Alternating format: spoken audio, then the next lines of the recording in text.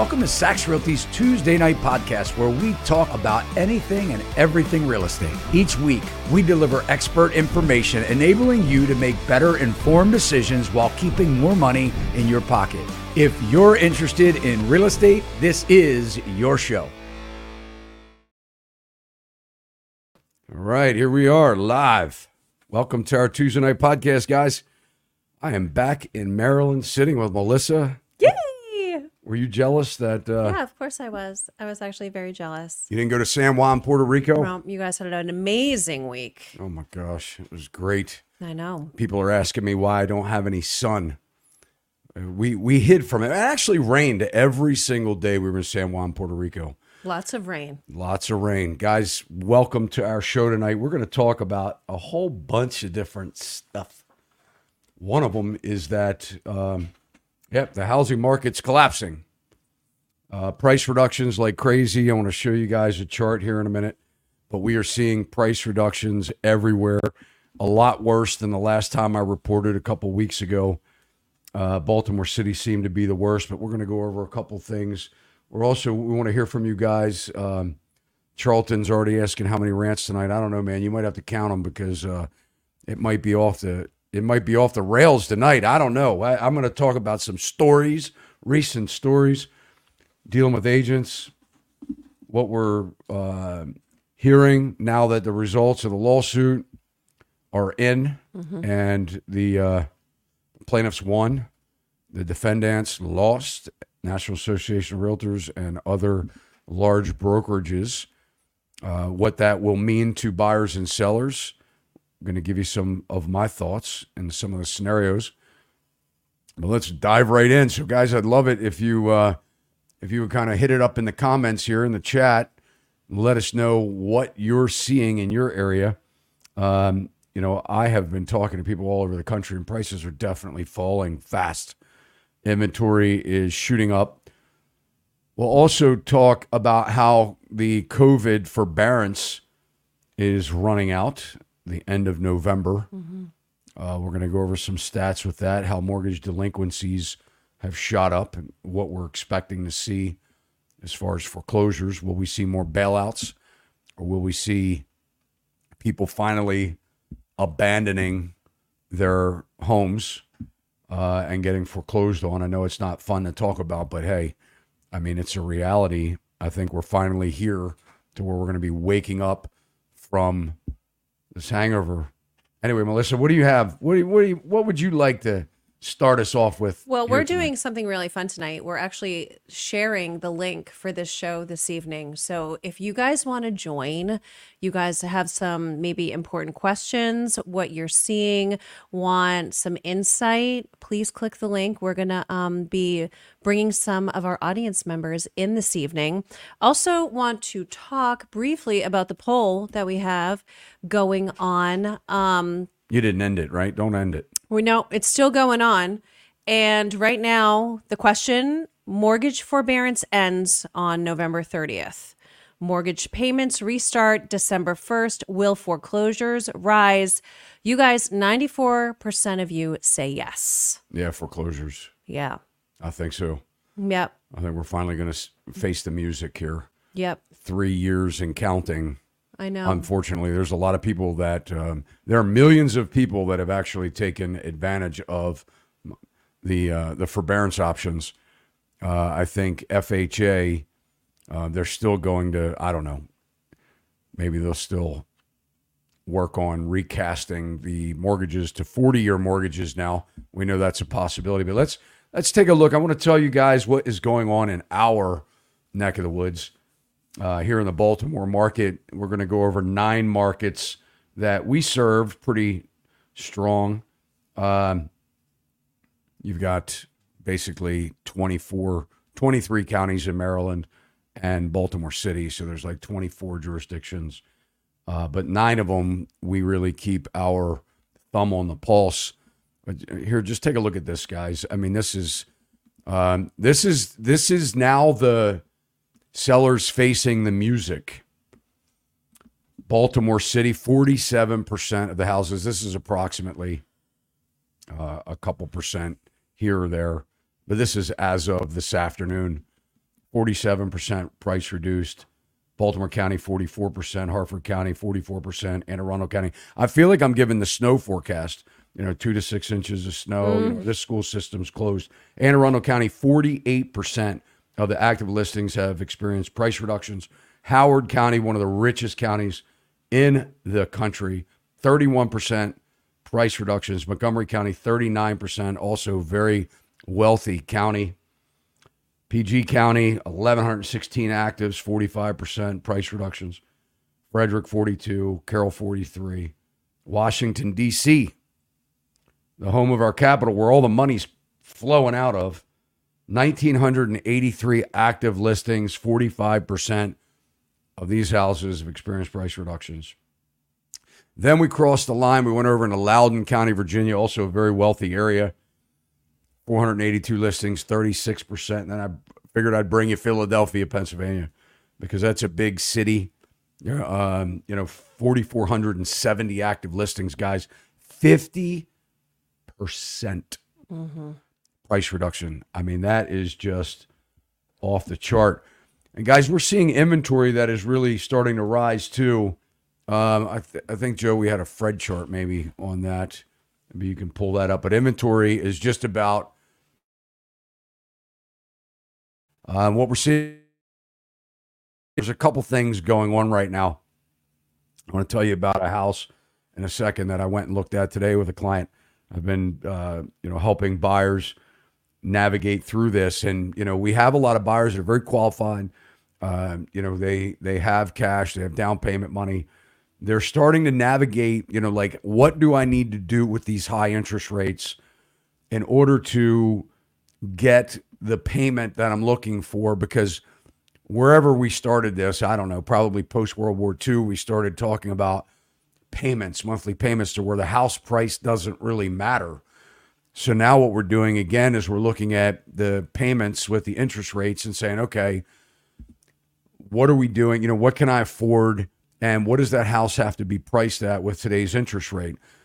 So what the interest rates are doing, yes, it's slowing buyers down, but what it's really making them do is just look at the price of the house.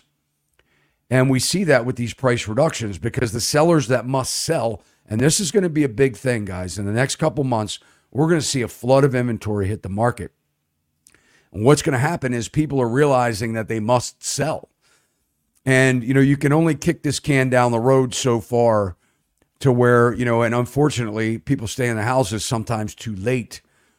One of the with the sellers now, I mean, yes, they're having equity still in their house to where they can get out if they've owned the house, didn't buy the house in the last 2 or 3 years. But, they're kind of waiting for something magical to happen. And the unfortunate thing is the people where they're going to lose their house anyway due to foreclosure, what they really need to do is contact somebody like us or, a brokerage in their area and talk about, how can I sell my house and leave with something? Because what people don't realize is now that the delinquencies are going up, they're ticking up. What people don't realize is the banks probably aren't going to give them a second workout. I mean, there's only so many things that they can do. If you haven't paid your home payment in 6 months because of a COVID-19 related, issue, financial distress, it's it. May 31st was the last application date to apply for 6 months of no payments. Those 6 months of no payments are up at the end of this month. So if you're one of these sellers that's sitting on the sideline saying, my financial picture hasn't improved, don't wait until you get foreclosure sale date in the mail before you reach out to an agent. I went through this back in the 2008 crisis. You need to be proactive and be able to try and walk away with as much as you can before it gets to the point to where the bank is going to, take your property back, foreclose on you. So, but let's go ahead. I want to talk about a house that I showed today. And, I want to hear about the house that you showed today. Well, okay, there you are. I was wondering what happened to you. I'm looking at my screen. I'm going, man. I'm back. I mean, I'm looking at your screen. Actually, I can't miss your screen. I mean, guys, I just know. I mean, look, I'm not on an iPad. This isn't a tablet. This is a mine's a standard, normal, everyday, just laptop.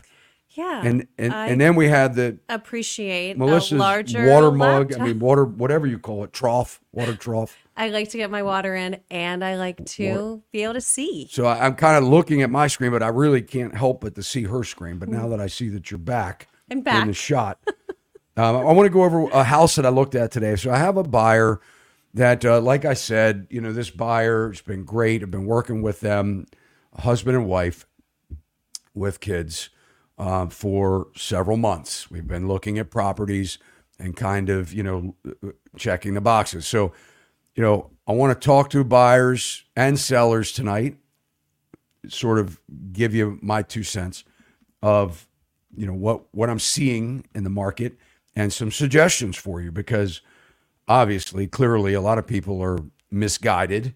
They believe that their house is worth $1 gazillion still. And like I said, remember what I said. If you want buyers to respond in today's market, the house price has to come down to the payment that a buyer can afford, or you're not going to sell it. Period. So if you're sitting on the market right now, 30, 45 days, 60 days, 90 days, and it's not happening for you, chances are, news alert, you're too high on your price. The buyers can't afford it in your price range. So I went and looked at this house today. And first of all, I still haven't heard from the agent. I've called the agent twice. Agents never called me back. This is day 2. Mm-hmm. Going into day 3. Forget today because it's 8:12 p.m. Eastern time. So I don't think the agent's going to call me back today. But the agent is not calling me back. So I got a seller here that can't sell their house. Worse yet, I have an agent that won't call me back. Anybody call me about a property that's not selling, I think your agent better be on the phone calling back any agent that's calling about the listing. Number one, that's problem number one. So this house that I went through, met my buyers there today. We wanted to see it in the daylight because it has a swimming pool and a hot tub, and of course, it was all covered up. The other thing is, if you're selling a house with a swimming pool and a hot tub, I don't think I would have closed it yet unless you're hiding something. What are you going to do? You're going to uncover the pool? You just don't expect a buyer to look at the house with the pool and they're supposed to just accept it the way it is and trust that the pictures are good enough. But anyway, the hot tub and the pool were covered up, so we couldn't see it. Worse yet, I want to just walk you down a little history on this house. So in 2014, the house sold for $257,144. Pull this chart up here so you guys can follow along. In 2018, isn't that funny? It sold in December of 14. Mm-hmm. And here it is. It sold again in November of 18. Weird.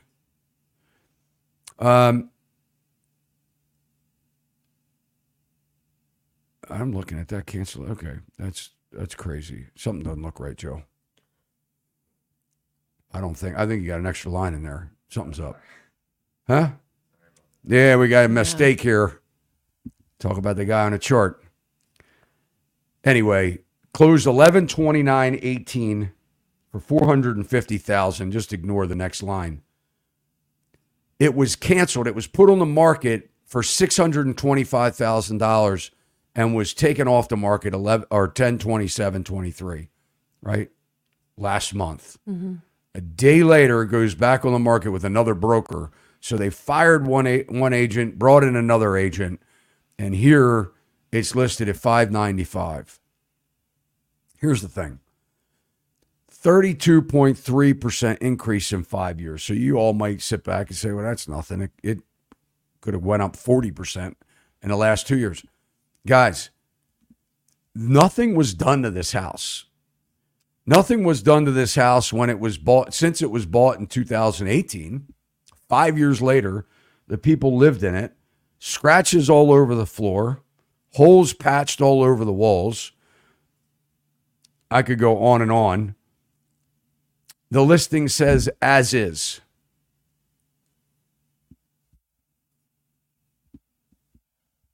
I mean, it's, In your opinion, what should the house be priced well, my at? client thought that it was about $100,000 overpriced. Okay. Yeah. Okay. So that's not really, it's not an option at this point anyway. The other thing is it has solar panels. Has solar panels under a lease. If you've listened to any of my prior shows, we actually interviewed a guy about solar panels. Mm-hmm. And I think one of the worst things in the world is leased equipment on solar panels. I think, the best thing is to buy them outright if you're going to put solar panels in your house. But these leases are usually very long. I don't know. I haven't seen the lease agreement. I haven't been able to talk to the agent. So I can't figure out any of the details on the house.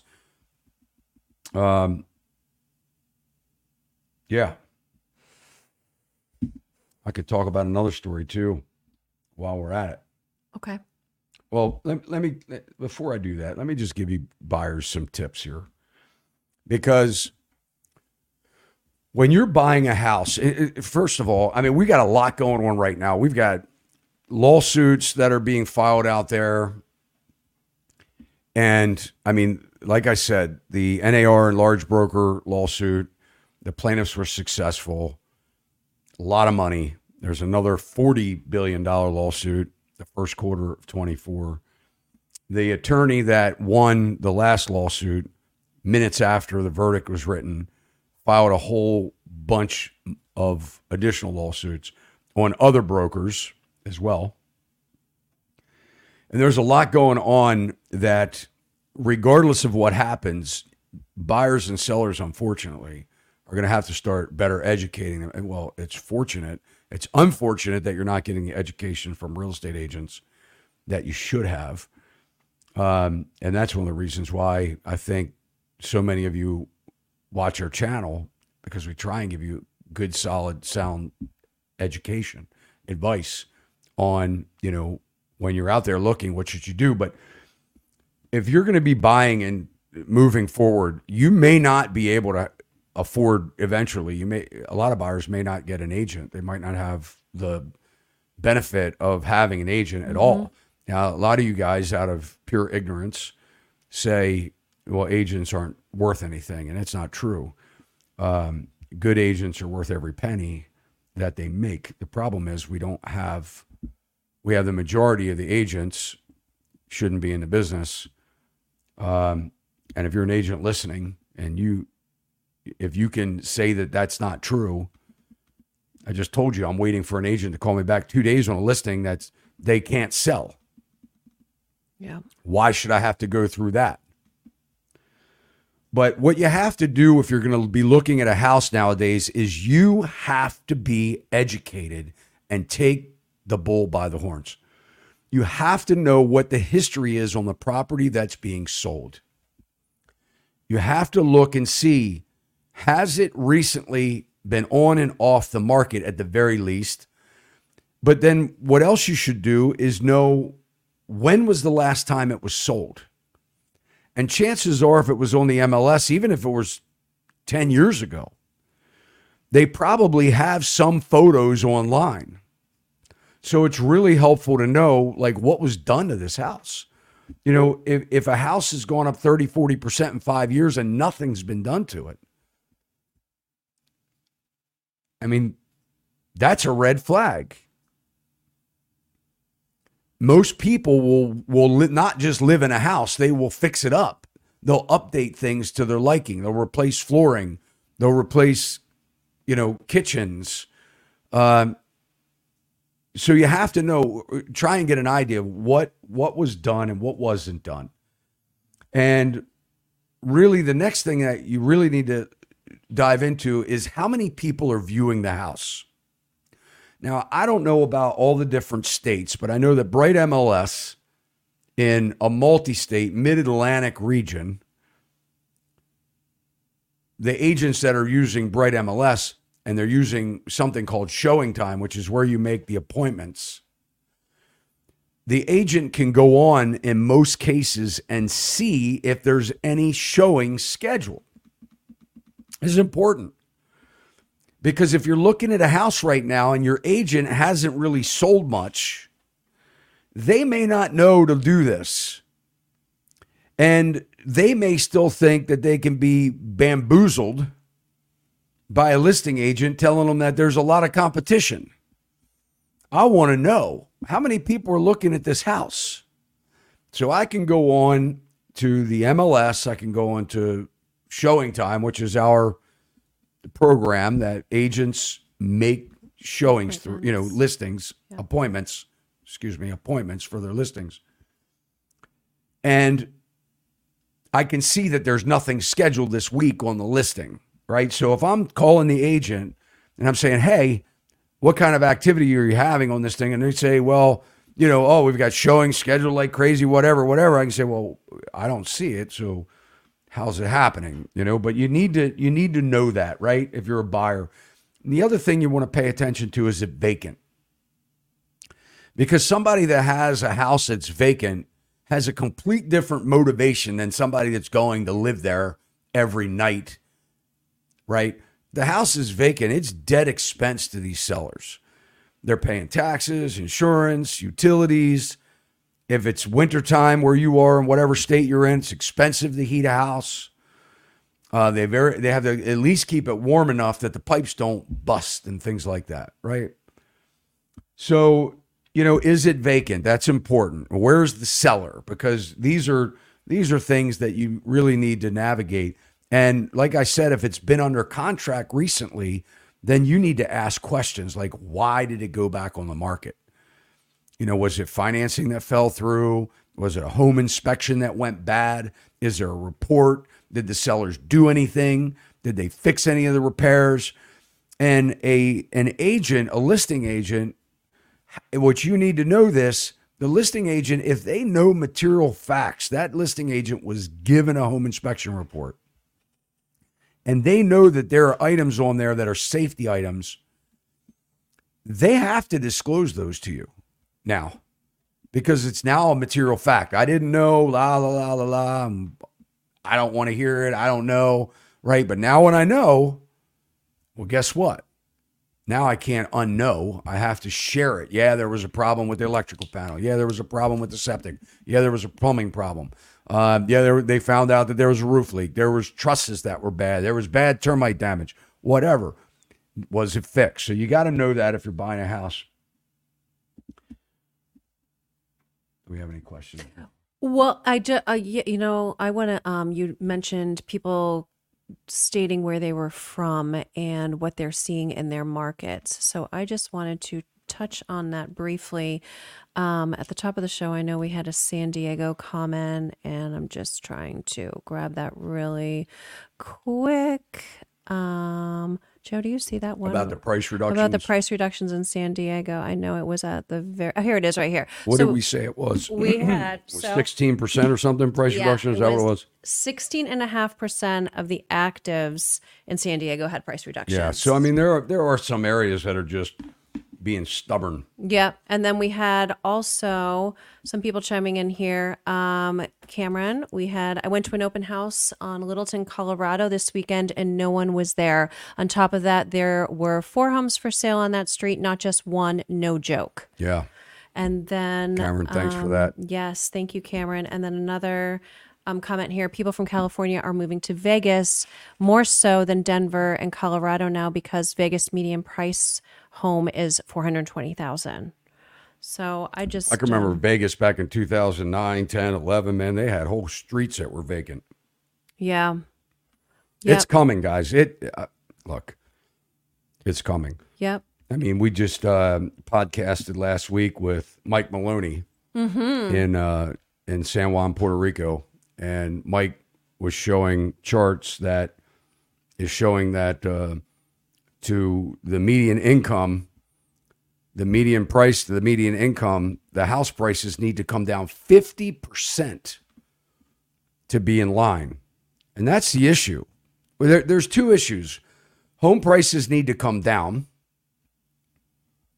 I think even if mortgage rates come down a couple of points, it's not going to be enough because of the amount of debt that people are in and the fact that they're not making enough money to buy a house, to afford a house. So it used to be you could buy a house 3 to 4 times your income. You make $100,000 a year, you could easily afford a $300,000 to $400,000 house. Once you start to go beyond that, it's way out of scale. Now we're seeing areas like Boston, Massachusetts, where you have to make the house is 8 times the income. The average income, the house price is 8 times the average income. There's no magic here. When this thing was running up, we knew in the industry, I knew. We were saying this since April of 2020. So it was 22. So we're 22. Correct. 22. April of 22. Yes. So what happens is there's no magic. Once we start to see where things are getting way out of line, it has to come back into line. There's no magic here. So when people are saying it won't happen, we're not going to see home prices come down, there is nothing magical about this. It has gotten to a point to where it's gotten out of line. The problem is that our government, unfortunately, has fueled the problem because they don't want things to crash on their watch. So what they do is they develop these programs to kick the can down the road. Back before 1980, we used to have recessions, depressions, panics, all the way back since just about the beginning, of the United States. We would have these breakdowns every 2-3 years. Something would happen. We'd have a recession and it would kind of get in line, right? It would get in line. Well, what happens is when we build these programs to delay things, to extend things, to keep people in their houses, even though it's not helping them. Give us stimulus, even though we're in now more debt and worse off than we were before. We've created so much debt, we'll never pay it off.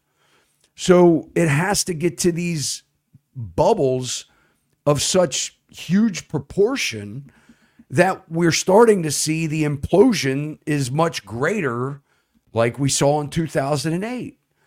That was just simply because we allowed the expansion of the bubble to burst, to get to the point to where it didn't make sense. We're there now. We have banks right now that are losing money every single day with a 2.75% mortgage rate or a 3% or 3.5%, right? They're losing money on that mortgage every single day. They would probably rather foreclose on the house to get the house back so that they could sell the house, get their money back, and generate a higher producing mortgage that they're not losing money on. So, it's become to the point right now where the house is not the asset. This is creating its whole other bubble. So people are holding on to dear life because they had this such unrealistic situation to where they could buy more house than they should have been able to, creating more debt than they've ever imagined, because with a 3% mortgage, you can buy double what you could today. So they bought these bigger houses, they overstretched, they all went out and bought brand new cars, and now people are in financial trouble. But the handcuffs here are the fact that they've got a 3% 30-year fixed rate mortgage. That's their asset. The house is not their asset. The house is declining.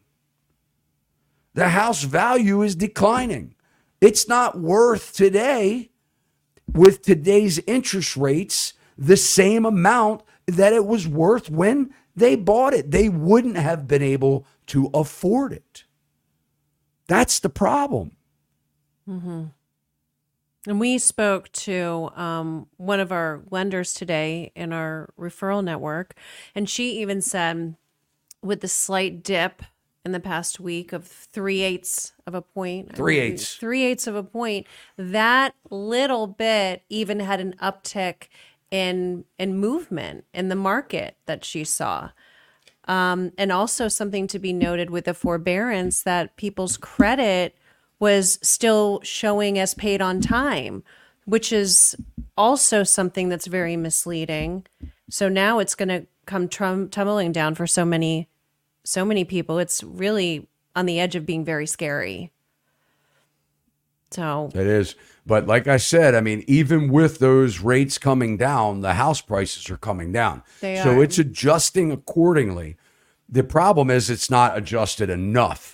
So when somebody's reducing their home price and it still doesn't sell, with the buyer demand that we have out there, that again is signaling the house is still overpriced. And look, you guys may be sitting out there as sellers and be very upset that you're hearing this. I don't know what to tell you. I mean, things were allowed to inflate beyond when we get mortgage rates into a normal range, and we are now in a normal range. If you look at the last 50 years, to have a 7.5% mortgage rate is not bad. Mm-hmm. The problem is we were allowed to artificially, buy something that we couldn't afford, and now we have a problem that we've got this. Like, oh my gosh, like if I sold my house, I'll never be able to get all of this for the price. No kidding. The problem is now you're stuck in your house because your debt is going through the roof. People are sitting on the sidelines. They're so hypersensitized by what happened in 2008.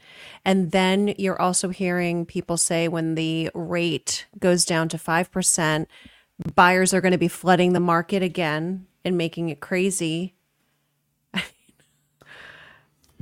Yeah. Well, like I said, I think we're just starting to see this. So in 2006, I kind of think we're like probably sitting right now in 2007-ish.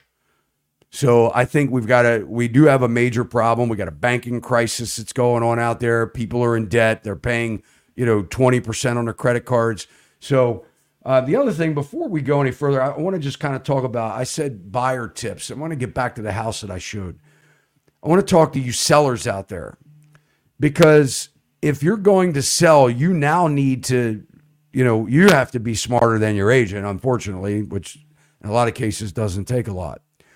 But what you have to do is realize that if there are other houses in your community that are for sale at the same time as yours, I'd ask my agent to take you through them. I would say to my agent, can you set up appointments and take me through these houses that are my competition?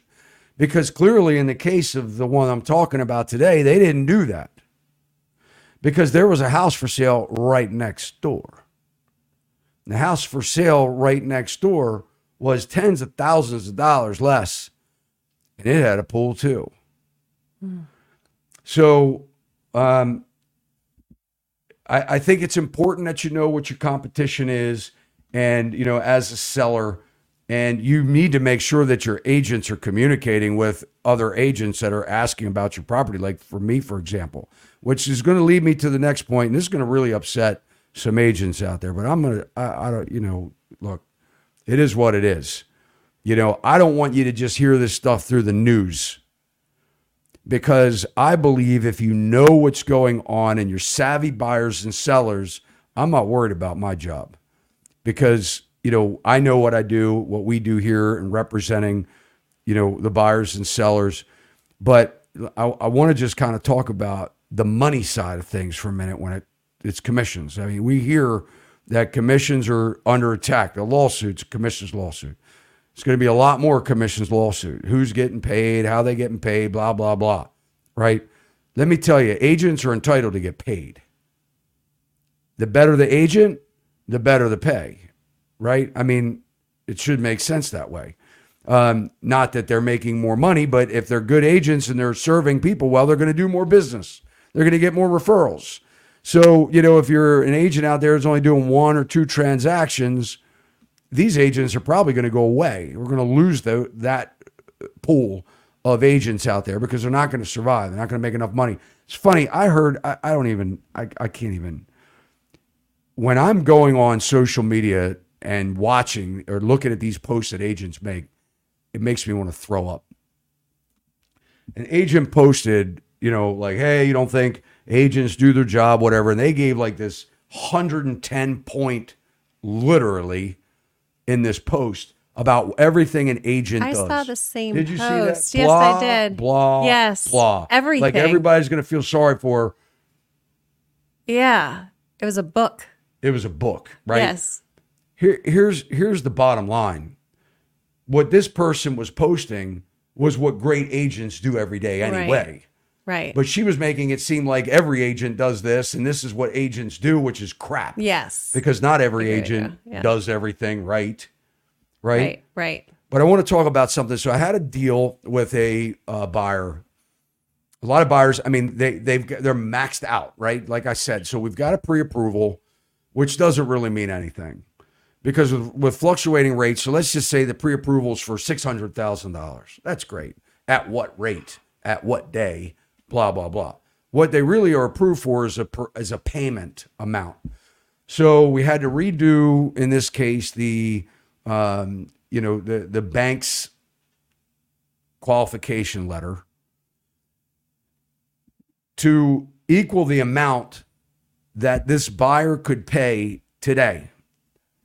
And let's just say it was $580,000 because that's what it was. We're looking at a house that is $600,000. I called the agent up and said, hey, we want to try and make this. The client loves the house. Look, the buyer can't afford $600,000. Period. Well, what can they afford? I basically told her, went to the seller. They came back and said, no. We just did a price reduction. Okay. Have you had any showings? No. Have you had any offers? No. It's been on the market for months. Sellers moved out, bought another house.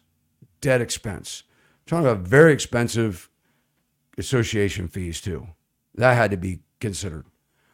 I said to the agent, hey, I'm willing to cut my commission.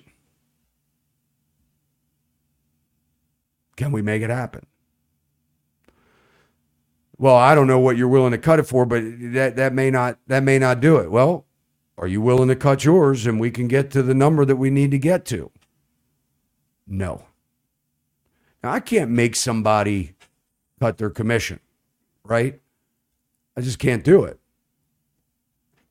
I can make a decision to cut mine, but I can't make somebody else make a decision to cut theirs. But here's where it gets interesting. Would you present that to your seller? And she told me no. She said no. Well, what?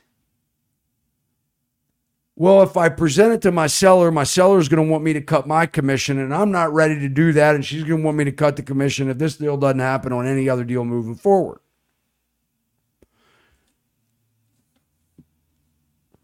Listen to me. This is something that's important. Commissions are negotiable, right? I'm not saying, if you're an agent listening to this, you might not want to hear this. People can't afford the houses that are being priced out right now. We all need to look at everything. We've got lawsuits that are out there. We all need to come together and look at this together and say, what can we do? And work together through this. Now, I'm not saying that because, you all should be asking everybody for, to make $1. Whatever. You guys figure it out. What I'm saying is you have to have conversations with your agents. You have to know transparency in the transaction, because a lot of this lawsuit stuff is a bunch of buyers that are pissed off too, that are looking at the settlement table and they didn't even know what they were paying. I was just going to say, they didn't know. They didn't even know what the commission was to their agent. No, and they didn't know that they could have that conversation to be able to get in the house and say, you know, would you be willing to cut part of your commission? They can always say no. They can always say no, but you should know that you can ask. 100%. Yeah. I agree with that. And I think, we're going to see that. We're going to see that a lot. We're going to start seeing where, guys, the buyers and sellers are waking up. They're getting smart. The news, I don't have to tell you. The news is telling you. And the comments tell us. And the phone calls into the office tell us, Joe. Phone calls into the office. And the emails. Let's see if we have any questions. We do. Guys, well, I don't know. Anybody want to come on and talk to us tonight? It's kind of a... Oh, we got a finance yay. guy. I don't know what I'm doing. I just deleted something that keeps popping up on my computer. It looks like things He still... is muted. We got somebody online, on deck. Yeah. Oh, he just popped off. Come on, man. He got nervous. Come on, man. It's okay. How about anybody else? We got a link. Guys. Joe, where's the link? It's pinned up at the top. If you want to come on live, we'll bring you in here. Yeah. We'll talk to you. We'd love to talk Just to don't you. get carried away, and it's awkward because sometimes we got to hang up on people because Let's do a question though. you just go on and on and on. For and on. while we're waiting for see if anyone joins. Question for Todd's crystal ball. What will future housing look like in residential units, apartment types? My state of Pennsylvania wants quote unquote tax breaks for converting malls into apartment units.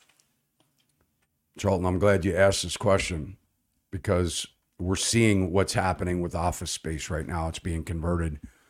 Somebody had said, in one of our comments, they had said, you'll never convert office buildings. It's insanity. They're being converted all the time. I actually know somebody that converted the old, you'll love this, the old IRS building down in PG County, just so happened to be down near National Harbor. Couldn't have timed it any better. But they bought the building and converted it, I think, into 121 apartments. Guy I know real well. He's developed student housing all over the country. But what happens is this. Office space or malls, retail space has in most areas, has a very high parking ratio. Way more than you need for housing. I'll give you an idea. Office, you're about 3 spaces per 1,000 square feet. Retail space, you're about 5 parking spaces per 1,000 square feet. You got to have plenty of parking. Restaurants, same thing. You need a ton of parking for restaurants. But what happens is these buildings are being converted into more of a mixed use kind of a thing where they'll take the first floor. I was looking at a project in Toledo, Ohio about 5 or so years ago. It was an old hotel that was for sale. What was it called? I can't remember. Lorraine. It was called the Lorraine Hotel. You guys can look it up. Toledo, Ohio. I was looking to buy that. And they were redistricting, redoing a whole bunch of things in downtown Toledo. Somebody had bought downtown and they were like New York City, making it down, like a warehouse district, a downtown, a midtown, and an uptown. And this property fit right in that. But it didn't work out for me. They wanted too much money and it was an old building. But anyway, getting back to this, Charlton, we're going to see a lot of these office buildings being converted into multifamily space. Now, whether they'll condo these buildings and sell them off, I think they will. There'll be a lot of that, even though I dislike condominiums, but as ownership. But, oh, there you go. Mm-hmm. That's it, man. It's kind of a scary spot. They were like, it was kind of wicked, man. It was a weird district, but we were going to do something really cool to it. It was going to be really neat. We were going to do stores on the first floor, offices on the second floor, and then apartments the rest of the way. We were going to take the whole top, do a rooftop, and do penthouse apartments up top, outside elevator, all kinds of cool stuff. But anyway, it's a very viable option for these office buildings because it's a reduction in density as far as parking. The impact is less.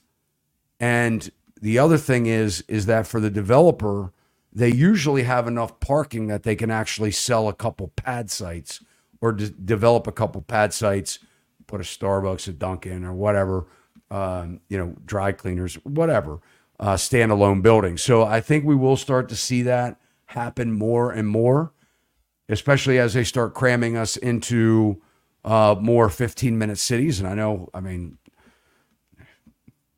I think that's going to happen. I think we can see evidence of it. I think with getting rid of fossil fuel cars, we're going to see where people aren't going to be able to afford a car, and I don't know how they're going to charge all these electric cars. That's worse, and they've proven it to be worse environmentally. Manufacturing these batteries than it is to get fossil fuel. Or the results of the impact of fossil fuel, but I do. It's a good question. I think we'll see more and more of it. I think malls will be converted to other types of things, maybe community centers with apartments. The problem is we're going to have a glut of. We've got almost, I think, 1.5 million of multifamily units coming on the market, and this brings up another thing I'll talk about. There are a lot of people, a lot of operators that have collected investors' money over the last several years, promising them high returns, double-digit returns, 9%, 10, 12% returns. They went and obtained their SEC filing information, filed with the SEC, were able to pool money together, and they were buying these multifamily buildings and the apartment complexes. And what they were doing is they were pretending like they were the bank. So when the bank, part of the problem why the bank is in so much trouble right now is because they use all of your money. So you go into the bank right now and you put $1,000 deposit in, they don't even need to keep any of it. It used to be they kept $100 of your money and then they created loans with the $900 of your $1,000. And that works great until everybody walks in the bank like they did with Silicon Valley Bank and said, hey, I don't trust my money here anymore and I want all my money back, and they don't have the money to give you because they've lent it out. And it gets even worse when the people default on the loan that they gave with your money, and now they're in trouble, and that's where the banks are right now. But these operators of these apartment complexes that have, it's amazing. People have amnesia, everything's exploding, the bubbles are being created. So these operators were built, buying these apartments for the lowest cap rate, lowest returns, with hopes that they're going to make them expensive and they're going to make them amenity rich with your money. But what they did, because they're not smart, is they took the money. Some of these operators took your money. They refied the property after they bought it. So you gave them the money to buy it. The investors gave them money to buy it. Then they refied it, took the money, and bought something else without you in a lot of cases. Well, here's the problem. The problem is now a lot of these loans are due. And they obtain these loans at 3%. And now they want 8%. And not only that, but the rent delinquencies have driven the property prices, the appraised value of these apartments down. Because remember when I said when a buyer goes to buy something, they're buying a payment. You live in a house, you're buying a payment. So if the mortgage payment is higher because of interest rates, you can afford less house. So now these investors are going into these apartments and they're having these conference calls with the investors. I know one. And they're saying, we're in trouble. The bank's calling the note. We got to refi. We're going to put it on the market for 40% of what we paid for it. Mm. Some of these are 20, $30 million, 50, $60 million. They're going to put it on the market because the interest rates are almost 3 times what these investors originally bought at. The property's worth 40% less. These investors are going to be wiped out. A lot of them. They're just going to be wiped out. But what I'm saying is there's a glut of inventory that is in the pipeline. So people spend years getting permits. So as this is all crashing and collapsing, they're still under construction. The other thing that we're not paying attention to is a lot of these jobs, construction jobs, are these big commercial multifamily buildings. When they're done, a lot of people are going to lose their jobs. This is a way bigger issue, guys, than anyone is thinking about, than most people are thinking about. Oh, yay. Let's bring in Charles. All right, here we go. Can you unmute? Oh, yay. Perfect. Can you hear me? He's low. And he is low, Joe. Charles, what's going on, buddy? How are you? Nothing much. Just got off for work, and if it's a little too loud, just let me know. I'm driving my V8 home, so. You're cool. Where do you live, good. man? Where are you calling from? I live in Southern California. All right, California. So on the thing about home, like I get emails from my realtor. I've been seeing a lot of home decreases. Like I just put up one today. It's a $47,000 decrease on a $200,000 home. Well, decrease from like 270 something to 220. It's like $47,000 decrease on that home. So I'm like, oh man, maybe I should hit up my realtor because I was looking for homes before, but my realtor, like I've taken like over a year to look for a home, and she's like, maybe you're just not ready for a home right now, Charles. She's like, a lot of these homes are high price. You're kind of worried about like it being half your check or like 40% of your check if you do buy one at these rates. So maybe you should just wait. And I was like, you know what? That's probably right. But she's been a realtor for like a decade or so. So she's not worried about it. She's still selling homes in California. Apparently it's to two income families. Well, you just said that she's only been an agent for 10 years. She doesn't even know what reality is. Well, I'm just guessing. I'm not even sure if it's been like 10 years. So the problem is there are a lot of people. Homes. Yeah, there's a lot of people that they don't even know what reality is. They've never experienced a downturn. I mean, that's the thing with since 2012, 2013, the market's been going up, up, up, up, up, up, up. It's been great. They didn't travel down with it and understand what it was like when people were going through hard times. We haven't really had any hard times. No, so we're starting to get into them right now, but I'm just hoping Jerome Powell is keeping the interest rates high. That way I think he's just trying to keep them high so he can see how much damage he can do before he has to decrease them. I think it's kind of what he's doing. If I was to look at it from not a non-professional point of view, just because it's just like, he's just like, nope, not decreasing. Nope. We're going to keep them high for 2024, maybe 2025, maybe the end of 2024. We'll see. And a lot of people are like, spring's probably a good time for things to crash. Because I'm a trucker, so there's trucking companies in California going out of business. There's been like 5 of them. Convoy went out of business. A lot of the local mom and pop shop ones have gone out of business just because it's hard for them to keep their funding for their trucks since the rates have dropped so much. And I'd watched a video talking about every time there's been a downturn, it always starts with trucking because that's where everything slows down is people buying stuff. What do you haul? So I work for JB Hunt. I do intermodal, so I take stuff to and from the rail. Okay. So right now, like for like this time of year, it's kind of like holiday season. So stores are trying to get everything out. We do loads for Walmart, for Target. Target just opened a 1,000 or not. They opened a 1 mile long building in Paris, California, as like a fulfillment center for like online stuff. because they're trying to compete with Amazon a bit more for online. And so now we're doing loads to there, which makes traffic terrible because it's 2-lane highway in, 2-lane highway out. And there's a lot more trucks, more people live there. So, What do you but, think about but- having an electric truck? no. I would never own an electric truck. I don't even want an electric car. That's why I just bought myself a V8. Well, it's a 2008 V8. So it's not like I spent that much on it. I can't even And I would- imagine the power that's required to, how many pounds do you haul in a big truck?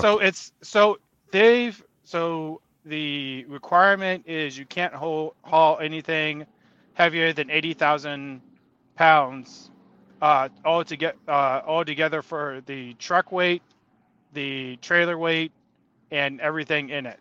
So probably you can't really go over like 47,000 in trailer weight. And already the EV batteries, I was talking to a Walmart driver that was driving a hydrogen truck, and I'm like, I hope that doesn't blow up on you. One.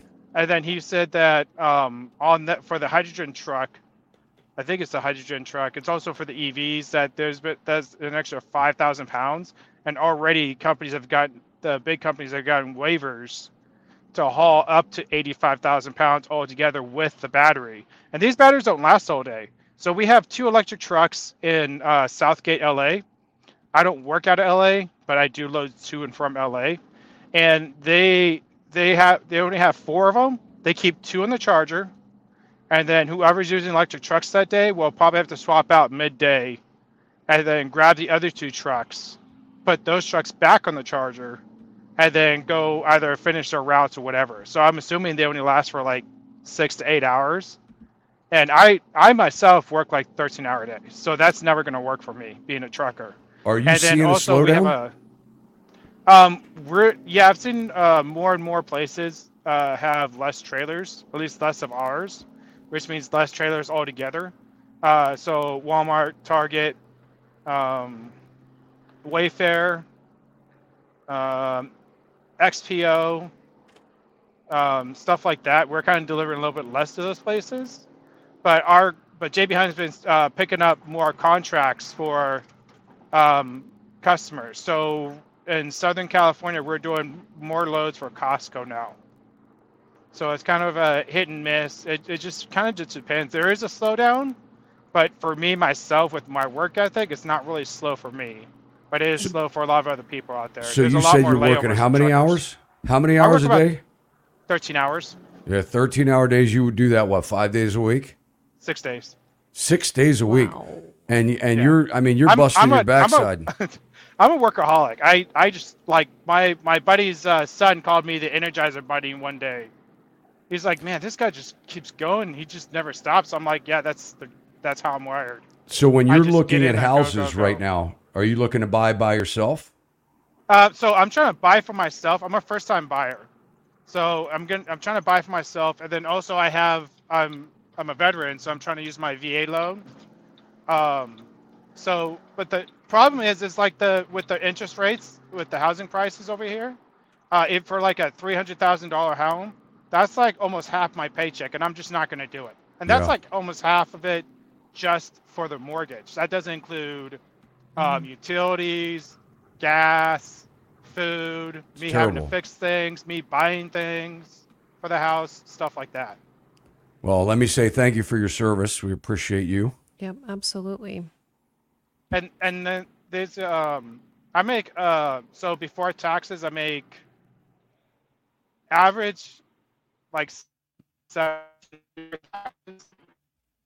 It just broke up. They've been Broke up. making Did you do? around We couldn't hear you. You broke up. Mhm. I make around 1,700 before taxes in California. Gotcha. And then lately, because of the holiday season, I've been making a little over 2,000. So after taxes is like 1,600. But even then, that's not enough for me. That's only during holiday season. That's not year round. Yeah. So that's not even enough for me to keep up. So I'm just paying.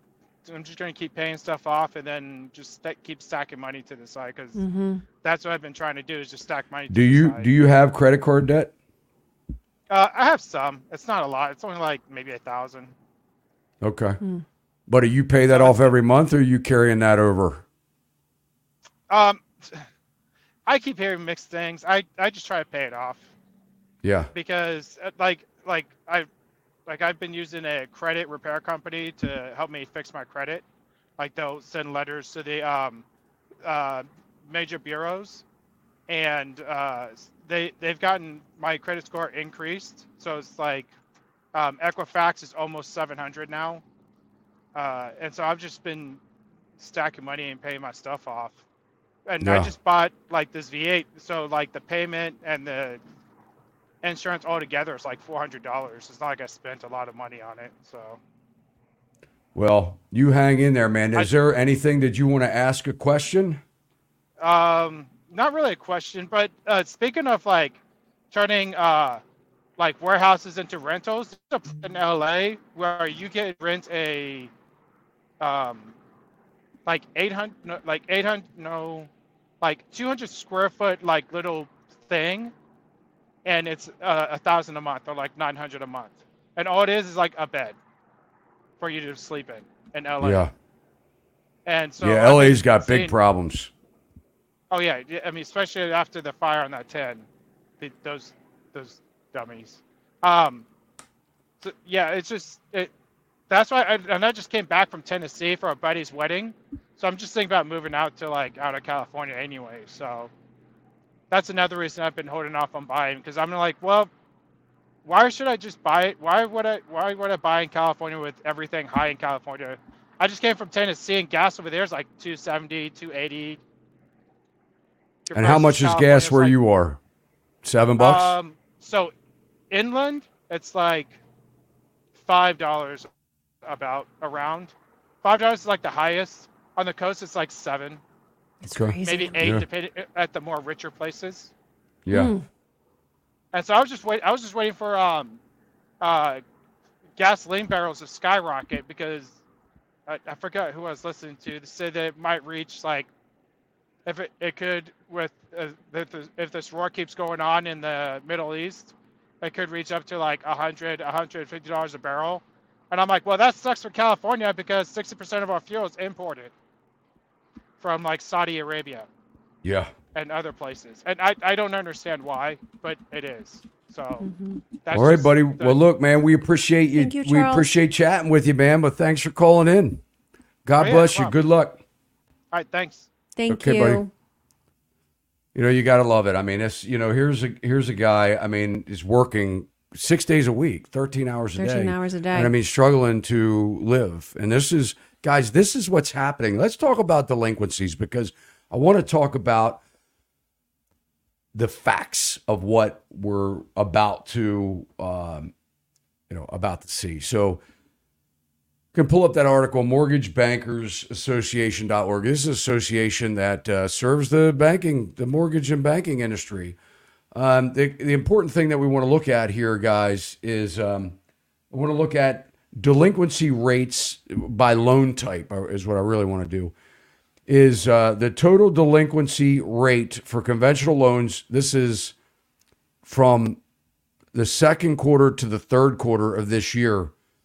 For conventional loans, went up 21 basis points to 2.5%. FHA delinquency, and this is what I want to focus on, because this is today's subprime. What we experienced back in 2008, FHA essentially replaced subprime lending. They, in a lot of cases, reduced the qualifications that a borrower needed to buy. They allowed, lesser credit scores, higher debt to income ratios, and really created, these programs where people didn't really put a lot of money down to get the loan. FHA delinquency rate between second quarter and third quarter increased 55 basis points to 9.5%. And VA delinquency rate increased by 6 basis points to 3.76%. So FHA, the highest delinquency. And by the way, this is what the government is bailing out. This FHA borrower is what seems to be getting the bulk of the bailouts right now, or had been getting the bailouts, and now will still get bailouts probably because they're doing things like, oh, we're going to take your 30-year mortgage and we're going to cast it to a 40-year mortgage, guys. VA's already had that, but they started doing this with FHA. So two things, and if you've listened to my videos before, you've heard me say it, but I'm just going to reiterate it. They will take up to 30%.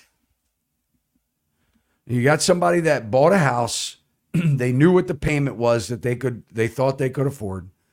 They get approved, they get the keys, they move in. In a lot of cases, they've been bailed out with the moratorium. And now they're saying to them, okay, look, we want to keep you in the house, which is good, I guess, as long as you can afford to fix things. Mm-hmm. But we're going to take 30% of your loan balance. It's a lot. 30% of your loan balance, and we're going to put it on a second loan on the back end of your mortgage. And that's going to be interest-free. And you don't have to pay that off until the end if you ever finish paying off your house in 40 years now. And we're going to recast the balance not to a 30-year, but to a 40-year, and it's going to drop your payments down. Now, this is great. Everybody, I guess, wishes that this could happen. The problem is you're never going to pay off your house. You got a 40-year mortgage. You're going to pay an astronomical amount for your house. This is supposed to be an investment. People buy a house because they're hoping that it becomes an investment for them. But now it's a burden. Mm-hmm. It's a depreciating asset. People say, the house is not a depreciating asset. It is. Don't fix it and see what happens to it. It depreciates fast. By the time you buy your house, first 5 years, you're paying nothing but interest. Now you're going to recast it to 40 years. That's going to reset that. All you're doing is making the banks rich at this point. And now you're stuck in your house. Stuck, right. They're stuck. Yeah. And that's why we're probably going to get to a point where people are walking away. Let's go to the HUD, Joe. That we're just so people can see it here. HUD.gov. COVID-19 forbearance on FHA insured single-family mortgages. The COVID-19 forbearance option for FHA single-family insured mortgages, and HECM, that's a reverse mortgage for, older people, elderly people. The extensions will end on November 30th, 2023. So what I was saying is that the last day that borrowers can apply for either forbearance option is May 31st, 2023. So that's over, right? 6 months is what you could get. FHA standard forbearance options will still be available for borrowers who encounter difficulties in making their mortgage payments. Homeowners should contact their mortgage servicer for payment assistance programs options after May 31st, 2023. So that's what I'm talking about, where they're taking and recasting the balances into 40-year mortgages. Ridiculous. Mm-hmm. Now, we did have a comment here. Todd, they initiated a new forbearance policy, 6 more months. Google FHFA announces enhanced payment deferral policies for borrowers facing financial hardship, for a quick read. So maybe there's more extension. Yeah, well, they did say there's extension options. There's more options for these borrowers in FHA. It's the White House does not want foreclosures. Mm-hmm. Pull it up. Yeah, let me go. Let's see what it says. FHFA, enhanced payment deferral policies. Let's see. I do know that if you have a conventional mortgage and you're having trouble paying your mortgage, there are basically 5 things that you can do. One is nothing. You get reinstated. You get your 6 months for no payments for 6 months. And then You have to repay all the payments that you missed right away. That's option 1 for conventional. That's going to be coming December 1. Repayment plan. You establish a repayment plan and pay a portion of your missed payments off each month until the entire missed amount is accounted for. The third option is a deferral, which means that you'll defer the missed payments until the maturity date of your loan. So they take the whole 6 months that you haven't paid, they throw it on the back, and they'll make that non-interest bearing. The fourth thing here is a flex modification program. Your servicer will permanently extend your loan's term and or lower your interest rate to lower your monthly payments. So now they're saying, look, we don't want this house back. We'll lower your interest rate. Or you can refinance. The problem with refinancing is you have to have a job. And a lot of people that aren't paying their mortgages, or they don't have a job. They've been laid off, let go, or they're making less. You have to requalify all over again. So if you ended up losing your job and you took a job that's for less money, you have to requalify for it. Did you find it? So everything I'm seeing here dates back to March and April. Yeah, I didn't. So yeah, I don't see anything that's coming up that's a recent announcement. Yeah, the only recent announcements that I've seen is it's ending. Mm-hmm. But there are other options for you, like recasting if you're FHA. Well, there are options for conventional too, but I mean, they're just not as good as if you have an FHA loan. So the government is stepping in and continuing its bailout, which if you have an FHA loan, you're happy about. Mm-hmm. We do have a couple super cash. Joe, did you going to say something? Oh, okay. Okay. Just real quick, we have some super cash. I think the economy will crash no matter what the White House does. And we also had another. Was this Charles that was on? No, this is a different Charles. Okay. Yeah. All right. Thanks, Charles. Thank you, Charles. And I seen a listing with an assumable FHA mortgage at 3%. Yeah, well, let's talk about this because everybody thinks that assumable mortgages are the magic bullet here. Mm-hmm. They're like, oh, yeah, well, you can assume a loan. All right, let me tell you about what you have to do when you assume somebody's loan. If they're selling it for $500,000 and their mortgage balance is $300,000, you have to put the rest down in cash. Right. Or you have to get a second mortgage, which is going to be very expensive. So, yes, you can, assumable mortgages sound like a great idea, and they sound like a good option in the world of the people that have refinanced and have these low interest rates. But unless you have a lot of cash, it's very hard to take advantage of that to where it makes sense. Mm-hmm.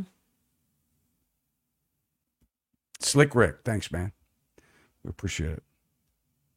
Nope, same Charles. And then I was the one on the call, man. That's awesome. Dude, if I'd have known that, I would have asked you, like, what do you do to get those freaking arms, man? Sheesh. I used to have arms like that. Oh, gosh. I mean, I know I look close to that now, but Yes, we do have a viewer that would like to come on. Joe, do you want to bring him in? We got another caller? Yeah, we have another caller. You'll need to unmute yourself. Then we're going to talk about contract cancellations because they've been like crazy. And I want to tell you about a lawyer that I had on last Saturday. You guys should check out his, if you haven't seen last Saturday's podcast, it was a real estate attorney, lots of value. David Thurston, he's a friend of mine, but he's also, he's one of our preferred referral companies that we have on our website. And I'll just quick shout out to, if you guys need an agent, if you don't have an agent and you're looking for a good buyer agent or listing agent, we have a lot of agents throughout the country. Chances are we do have somebody in your city. If you go to our website, saxrealty.com, you click on the map of the United States. This is a new program for us that we are implementing. We are doing the best that we can to get it up and running and get profiles on, things like that. Just click on Florida or something, Joe. Show these people while they're looking at it. We've got agents that you can click on one of their bios. You can watch a video of them, very social media style. You can book a call with them. If you do happen to click on our website and you don't have somebody in your city or your state, send an email to me directly.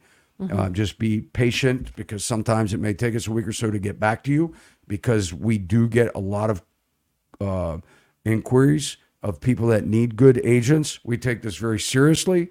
These are agents that have very high reviews, that they are full-time, and we do vet them out. Look, I can't promise you the best experience all the time. You have to do your own due diligence, but I can tell you that these are people that have, really passed our initial criteria that we feel are great agents in the industry. And we're happy to help you. We want to help you. We want you to have a good experience. So. Okay. All right. We're ready. CFA finance guy. All right. Hey guys. Thanks for bringing me on. What's happening? How are you? I'm good. I had a question. I'm considering buying a house. It's a 4-unit house. It's 1.4 million. I was just wondering, do you think it's a good time to buy right now, or should I just continue to save my money and maybe buy after the recession or next year? Where do you live? I live in Queens, New York. In Queens, New York? Are you looking to buy in Queens? Is that? Yeah. I'm not gonna live there. I'm just gonna rent it out, collect the rent, pay the mortgage, basically. How much can you rent it for? So there's 4 units. Each unit I should be able to get at least 2,000. Okay. So you got 8,000 in income. Yeah. Yeah. And you want to pay how much for it? They're asking 1.4 million. Too much money. It's not a good deal. Do you think I should put in an offer, maybe at a lower price, or just pass, or see if they reduce? I mean, you should be somewhere around $850,000. If that's what, if did we lose him? No, I'm sorry. Yeah. So here's the thing: when you're looking at rentals, and a lot of people they make this mistake all the time. It doesn't make sense. First of all, I have been investing in real estate for over 25 years. I have been getting rid of all my residential rentals because of multiple reasons. Number one, they're weaponizing tenants against landlords in many places. You've got rent controls, and I get it. Look, a lot of people have been burned by them, but they're hurting mom and pop businesses, and we do need rentals. But the problem that we have here is that there's no money to fix things up when people move out and you get a bad tenant, or if they don't pay you for a couple of months and it takes you 7 months to get them out of the place. So if you can't get 1% monthly rents based on the money that you purchased it for example, if I buy a $500,000 multi-unit building, I want $5,000 a month, right? In residential, you're not back billing for common area maintenance. You're not back billing for your insurance payment. You're not back billing for your taxes, right? So you've got taxes, insurance, you've got upkeep. New York, they are completely changing. I mean, I think they're one of the first states that are going to require landlords to retrofit and get rid of fossil fuels, gas, and oil burners in their apartments. This is going to be a big burden for landlords. You're going to see a lot of these things get dumped, and I don't think it's a good deal. Yeah, thank you. I was kind of leaning towards that too. I have heard of them getting rid of. They're trying to make everybody go electric here, so they are putting laws in place for that too. Yeah. So yeah, I think I'll probably just end up continue saving my money. I have a pretty good job. I work in finance. Yeah. Here's what I think. If anybody's listening and they are interested in investing in real estate, I think your best bet is going to be specific, commercial properties. So, stay away from office buildings. But if you can get anything that has warehouse, outside storage, contractor yards are always great. Contractors not able to park their marked vehicles. If you get a good, if you get a legitimate contractor, they're going to have markings on their vehicles. A lot of communities don't allow for that. Especially if they're in an HOA, they always need a place to put their equipment. So outside storage yards, land, land for farming, land for having chickens or cows or whatever. I think that's a safe investment, as safe as it gets. Residential, I believe that residential landlording ship has sailed. When you start seeing all of the Instagram people in front of Lamborghinis bragging about they're making $250,000 a month in profit, and they use the Burr method and this and that and refinance and pull all the equity out of the house and go buy another one, they are about to have a rude awakening. Not to mention the fact that during the pandemic, the government prevented landlords from collecting rent. They gave stimulus money. They gave $700 and some dollars, unemployment, federal stipend to unemployment. They airdropped stimulus money to every household, and they did not require in that stimulus money to pay their rent. They basically weaponized the tenants against the landlords and said, you can't kick these people out. In Baltimore, as of October 1, tenants are entitled to lawyer representation. If they can't afford it, they can have a lawyer appointed to them to, prevent themselves from being evicted, and for not paying the rent. Mm-hmm. Doesn't make sense. Who in the world wants to be in that business? You're crazy. I've been in that business. It's a hardest business to be in, and not to mention the fact that everyone dislikes now investors because they know 1 in 4 houses are owned by a company, single family houses. There have been a third of the buyers of residential properties year after year after year after year. They were fed to Wall Street back in 2012. Right, with the with all the foreclosures bundled up and sold for pennies on the dollar to Wall Street companies, so people are really upset about it.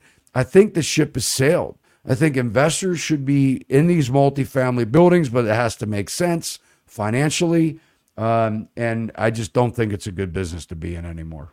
Mm-hmm. It's glamorized. Okay, cool. All right, let's take another caller. Beverly, how are you, Beverly? Hi, I'm doing well. How are you all? I'm doing good. Where are you calling from? Columbus, Ohio. All right. How are you? Ready? Yeah, we're ready. Do you have a question? Let's have it. Yeah, I have a question and a comment, kind of. So we're anticipating Intel coming to Columbus, Ohio. It's actually New Albany, Ohio, which is about 15 minutes from Columbus. And they say it's bringing, they're building it now. So 10,000 jobs, 7,000 which are construction jobs. And then they're saying the average salary is like $130K. They said it's going to be the biggest chip manufacturer in the world. And they're expecting to build 30 more hotels around New Albany, 300,000 homes in the next 30 years. I say all that to say, what is going on? I feel like, this crash people are talking about, I'm seeing that in places on the map, but I just kind of feel like, there's no hope for us. With Intel coming here, no way. So, and I'm also a real estate agent, actually. And so people are asking me and my opinion, and I'm just telling them I don't see it going down at all here. Well, you are in one of the areas where you have some of the most affordable housing in the country. So, that kind of puts you in a unique position because, and also you're in a location to where it is very attractive for businesses because they can reach the bulk of the country by tractor trailer truck, right? So, I mean, you're in sort of a real sweet spot. And what I'll say about where you live is, geez, I tell you, I was there not too long ago. It's like taking a step back in time. I think people still have flip phones, the old flip phones. I mean, I think I saw more phone booths where people don't even know what they are. So, you kind of have a sweet spot there. It's an anomaly. And, I think that you probably are going to be poised for a lot of growth. The problem is when. So we're still dealing with, you can take all of the, the hope in the world, but you still have the affordability issue where based on current salaries that the numbers still have to work. So, I think that, will you see explosive growth, in the next year or so? Probably not. I mean, until they start to put these jobs in place and start building out the area, you're probably several years off. Now, it all depends. You could say, well, that's great. If I buy a house here and I happen to be in the area that it will appreciate the most, I'll be in great shape in 10 years. The question is, do most people live that long in one place? And for young people, they're not prepared to buy a house and own it for 7 to 10 years. And this is what we're seeing a lot with the remorse.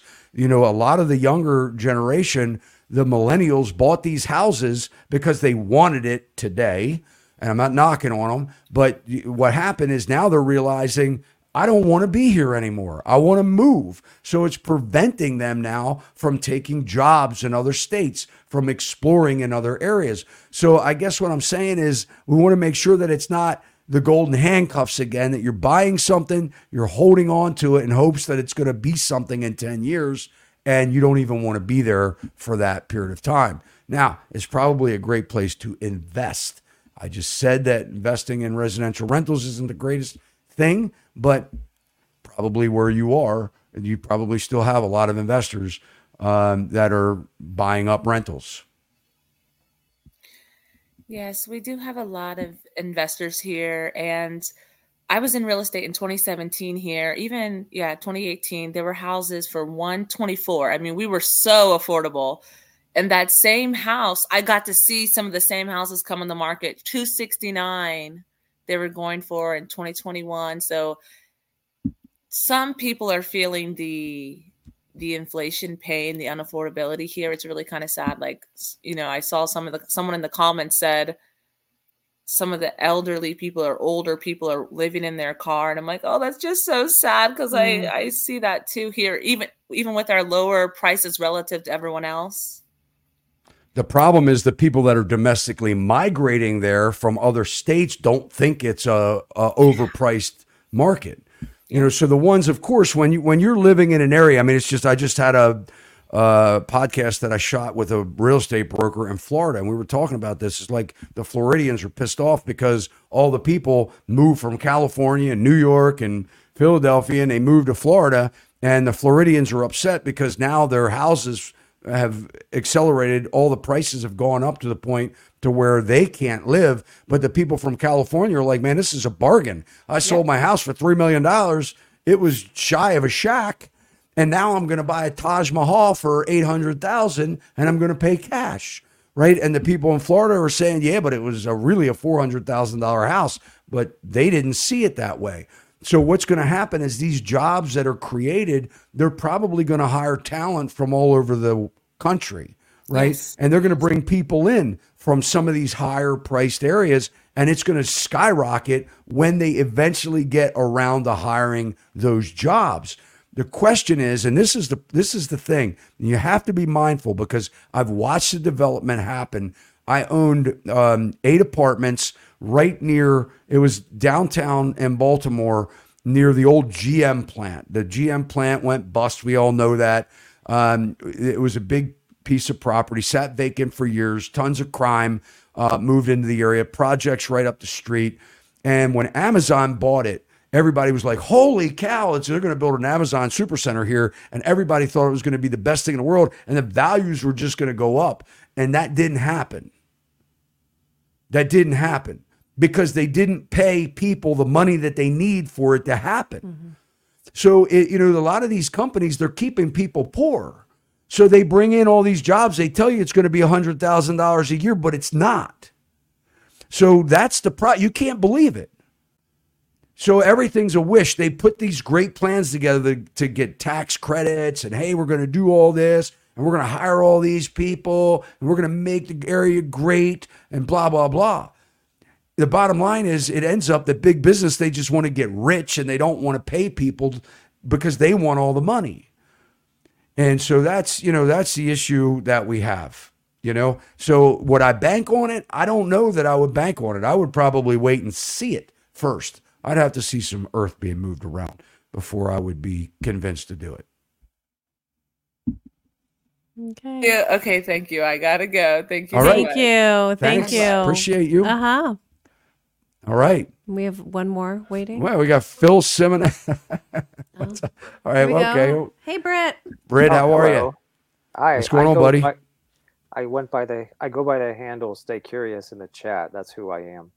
Oh, okay. Stay Cool, curious. cool. Okay, All right. cool. Hello. Hi. I had something that's just been bothering me for a while, and I'm trying to figure out what it means because, was it Mike Maloney and Peter Schiff have been talking about the banks holding these 30-year mortgages and also the bonds causing these unrealized losses with the banks. And I'm just trying to figure out, does that mean the banks are actually losing money every month that they hold these mortgages? Or is it something that's just potentially going to become losses in the future? And how would that happen? How would they actually realize these losses?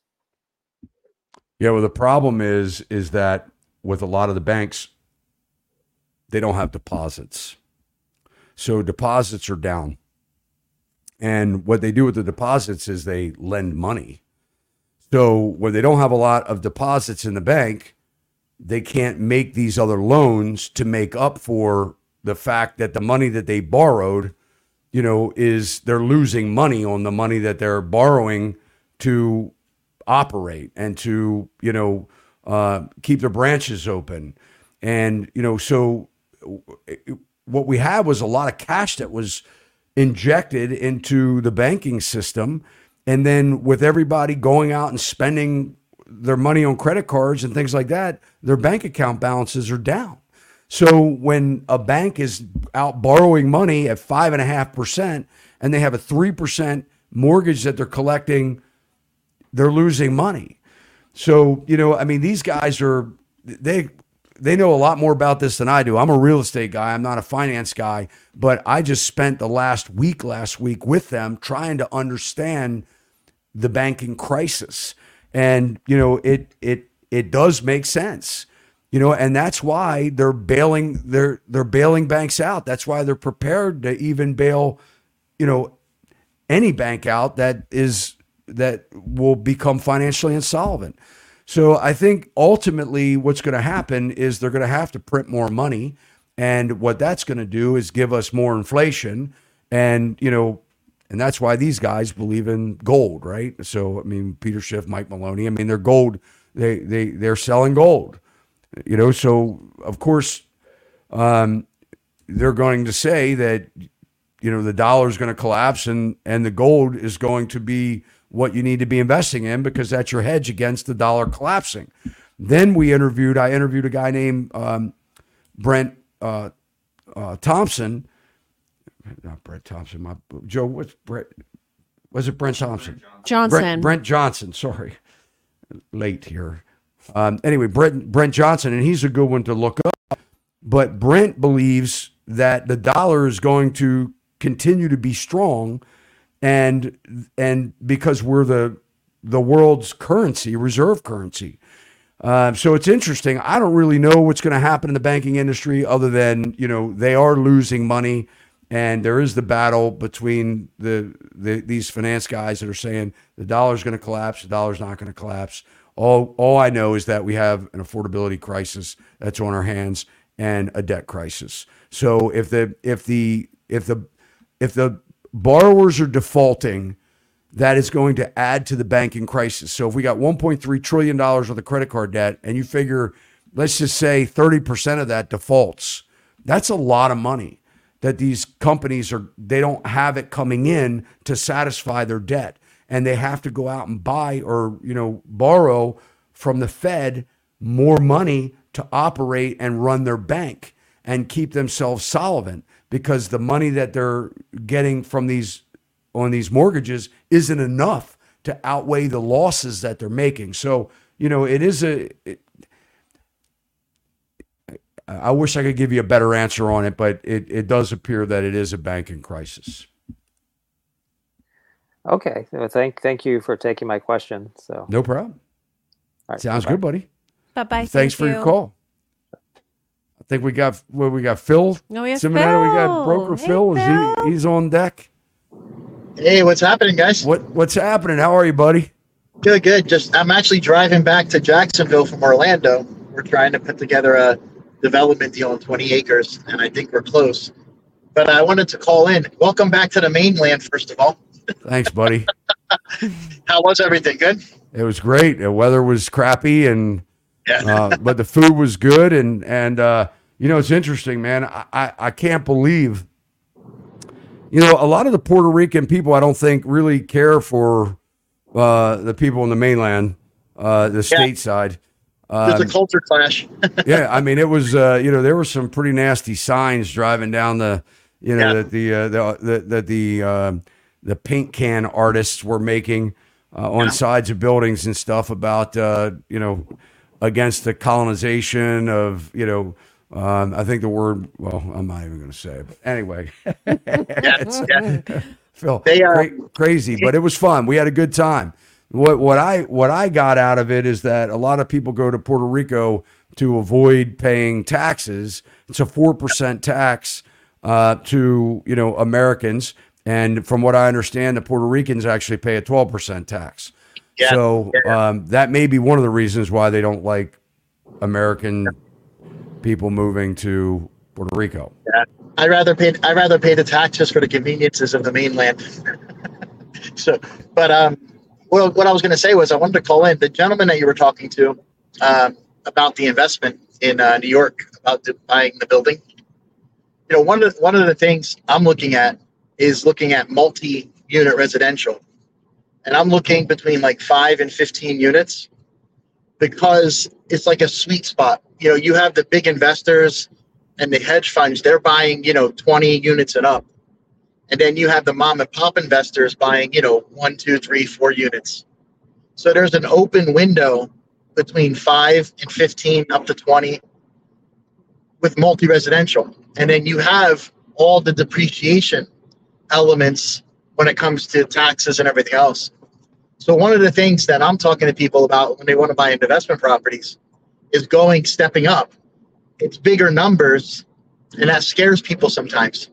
But it's bigger numbers, the percentages are better. Yeah, you're borrowing more, you're putting a little more out, but your percentages when your returns are better and you have the tax breaks of all the depreciation. So that's one of the things that I'm talking to people about because, like you were saying, you get a bad tenant, they don't pay you. I mean, down here in Florida, it takes 30, 45 days, they're out. But up north, I mean, you're talking New York, it might take you over a year to get some people out, So that kind of hinders you when it's going single family, even 1 or 2 units. But when you look at the larger, 5 to 15, you're in that sweet spot. You have less competition because the bigger investors are going larger units. So it opens up a window for people. You got to have a management company. You're not going to manage it yourself, most people. But it gives you a little more flexibility and it gives you a little more cash flow and bigger percentages of returns after you have all the write-offs. So I thought I'd just throw that out there. Maybe that can help somebody that's looking to spend that kind of money. I wouldn't do it in New York, of course, but you can put that kind of money into in a smaller town in a less populated area and have solid rents and be in a pretty good position instead of being like in one building with one renter. It kind of gives you a lot of risk. So Yeah, well, I just thought to throw that in there for you guys. Yeah, no, it's definitely food for thought for people that want to get into that residential rental industry, which I still don't think it's a great business to be in. But I'm just one person. But I did have a fair share of these through the years, and a lot of it has to do with the building construction too. Because if you stack a building and it's wood construction, you can hear everything a neighbor's doing, and that can create a whole host of problems too. Sure. But in Baltimore, we do have a lot of 12 unit, 20 unit, 18 unit buildings. That's about as big as we get. When I get an investor that call me up and say they want to buy a 100-unit apartment building or a complex in Maryland, they just don't exist. But yeah, I mean, it's definitely. Well, I appreciate it, buddy. So what else you got going on? Anything? Just working like crazy, man. I got the Tennessee deals done. We got a bunch of stuff happening. I got listings. I got a lot happening. The traffic is down. I have a lot. Yeah, I mean, prices are coming down. We have some reductions we're going to be doing this week. And it's throughout Florida. I have one in the Villages, one in Jacksonville, one in Punta Gorda. I'm pulling one in Fort Lauderdale shortly, and working on a few others. But it's the trend of everything, like clogging up and slowing down. I mean, the inventory between the three MLSs, I have the three. I have one in Jacksonville for North Florida. I have the Orlando Regional, which is like the center of the state from Daytona to Tampa and down to Cape Coral. And I have Beaches, which is, St. Lucie County all the way down to the Keys. And what's happening is the inventory, I mean, in the last 7 days, we have 10, 15,000 properties going on the market. You have, 7,000, 8,000 price reductions. You have 2,000, 3,000 deals falling apart, going back on cancellations. Their contracts are falling apart for some reason or another. And all that's real time. So, the public doesn't see that until next month. However, we're seeing it in real time, and the market, a lot of things are hitting and nothing is really selling. And the price reductions are happening in a large percentage. So I think next month, when you see the numbers for November, I think there's going to be a big wake-up call. You got some of the worst stats, man. Florida's got some of the worst stats in the industry right now. Yep. You knew that. Besides sinkholes, and you and I have talked about that. You got a lot more than sinkholes, right? So you got Jacksonville, Florida, last month, 24% contract cancellations. Out of the top 10, you've got 1, 2, 3, 4, 5. Out of the top 10 worst contract cancellations, you have 5 of them. 24% Jacksonville, 23.6 Orlando, 22.7 Tampa, 22% Fort Lauderdale, right? Yep. Miami, 20% cancellations. You got people walking away from contracts like mad. Yeah. And and a lot of them are walking away from deposits too. They're letting it go. They're losing the deposits on them. And look, guys, you better wake up out there. If you're trying to buy something, don't let your agent sucker you into putting a big deposit down, because you just heard what Phil said. You're going to lose it.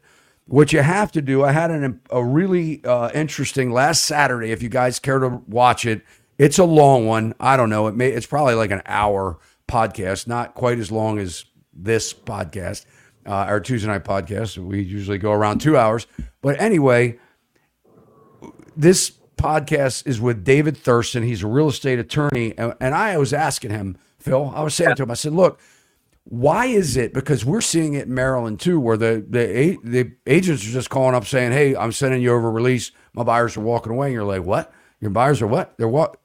You're in a contract. We've gone through the contingencies. You've had your home inspection. You've gone through the appraisal process. You wrote. What do you mean they're canceling? We're canceling. Yeah. The buyer's backing out. So what I said to him is, does the contract mean absolutely anything anymore? Does it mean anything? Because it's like, no, it doesn't. I'm not an attorney. There it is right there, guys. You guys should watch it. It's amazing. It's amazing. That. Really good info. Yeah, great information. Yeah. Especially if you're going to be a buyer. We talk about all the hang-ups, the problems. It's right there. Yeah, the problems with the title, whether, encroachments, things that you should know that your agents don't tell you about, and most agents don't tell you about. But anyway, the bottom line comes down to, guys, if you're buying a house out there, I'm not telling you to walk away from your contract, but it doesn't seem to me like there's a whole lot of pursuit going on. They're more interested in suing the agents and the brokers than they are the buyer or the seller for backing out of their deal. But here's the thing. Some of these buyers are like, man, I'm glad I did. I lost $3,000. Thank God, because if I'd have bought it, it would have been a money pit and I'd be miserable for the rest of my 25 years of living there. But speaking of lawsuits, before I go, speaking of lawsuits, today I had a deal close and the agent, I very rarely deal with buyers, but my deal that was closing in Jacksonville I was on the sell side. They were buying in Tennessee. So remember I told you I got the license in Tennessee to help them get that done.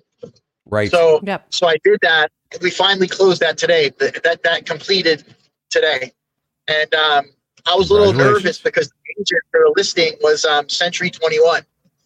And I wanted to see what they were going to do, if they were going to try to change the commission, because, it was 2.5% coming to me as the buyer agent. And I wanted to make sure in the CD and everything was okay, because I didn't know, since they settled that case, I didn't know what they were going to try to do, with any current contracts. And when I got the CD, everything was on there correct. So I was a little, concerned if they were going to try to make me come after them, depending on what was going to happen with that, because they changed their policies now, where they don't have to, don't have to pay the buyer's agent. So I didn't have any issues with that. I just thought I'd tell you that. That was pretty interesting, because I was a little curious to see how that was going to go. Gotcha. Well, cool, buddy. Well, we're glad you hopped on, man. Thanks, Phil. Yeah, Good seeing you, buddy. Great idea, guys, of having the call in. It's really cool. I wanted to say that too. Yeah, we do it every now and then. Yeah. Appreciate it, buddy. Thank you. Yep. All right, guys. All right. We got somebody else. Some more. We got a couple on deck. Hey, Todd. Hey, what's going on, man? How are you? I'm good. I'm out of Connecticut, actually, active duty and everything. Nice. I've been watching your show, Travis's show over at Real Estate Mindset, Orlando Miner. So really great community to fall into. Awesome.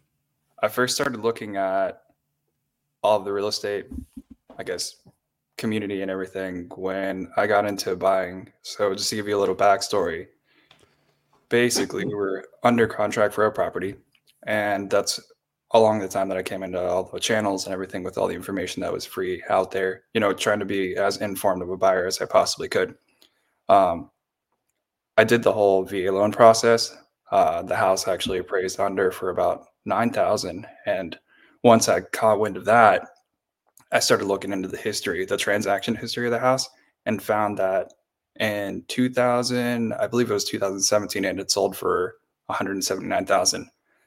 Now, as we know, Connecticut in general has like a higher tax rates and everything.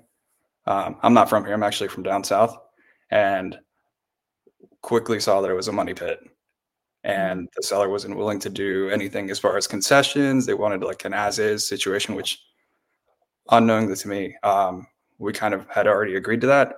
And I was able to secure half of my deposit back because it was a more than fair situation for them coming from their purchase price and everything. The issue I think with Connecticut that I'm seeing is that people are migrating from New York and coming into Connecticut because, like you said earlier in the channel, it's a lot cheaper for them to move from New York and commute to move to Connecticut and then commute to New York. So it's a bunch of different like factors, and I'm seeing that more as I become more informed of a buyer. But I was like, oh man, I was like, I don't really know what's going on here. But kind of telling into the previous speaker, we are seeing inventory pop up, and like the right houses that have been renovated quickly turned over, flipped, so to speak, right? I mean, there are good flips from what we've seen, but this is just kind of what I'm seeing here. I'm about to actually rotate back to sea and go down to Virginia, where I'll be trying out another housing market and just kind of waiting to see what's going on there. Yeah, well, what you're saying is true. So I like to sort of relate it, the housing market to the stock market. And what we see is if you went out today and you bought 1,000 shares of Apple, or you sold 1,000 shares of Apple, you would not move the price at all, right? Your sale of 1,000 shares by 5,000 shares is not going to move the Apple stock price from your purchase up or down, whether you sell it, buy it, or sell it. But the housing market because you're dealing with one investor in that homeowner in that particular neighborhood, significantly moves the price, unlike the stocks. Yes. Based on their ability or desire to overpay, right? Or a seller's desire to undersell. So what happens is when you get people that are moving from New York City, or a lot of people from California, where the real estate is a lot more expensive in a lot of cases. I'm not talking about upstate New York, where you could still buy a house in the middle of nowhere for $200,000. But when they can sell their house and have a pocket full of cash, and they come to a place like Connecticut and they say, hey, I like this house, I'm willing to give them, outbid everybody else and overpay $100,000. I'm still to the good. I get what I want. I paid cash. I moved the needle, right?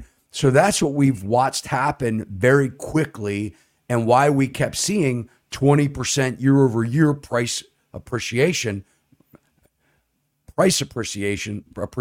not the actual value of the property, right? It gives a real false sense of value to the neighborhood, to the sellers, to the homeowners. Wow, my house is really worth a lot of money because so-and-so just overpaid.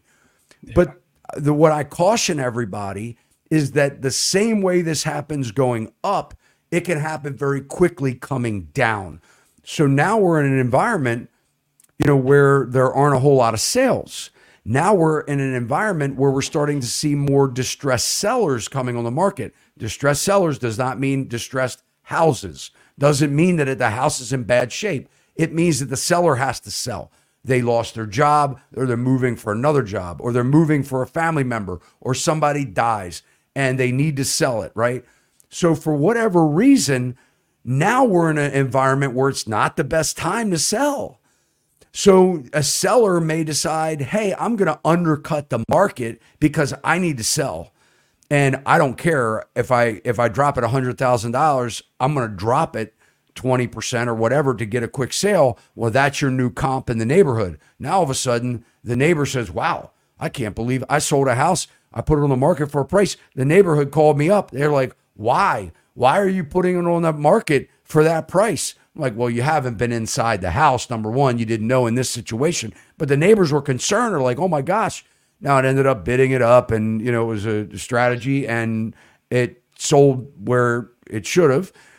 But my point is that very quickly, that one sale could have dropped everybody's value as far as a comp. Now you only have a couple sales happening in a month or 6 months, if at all.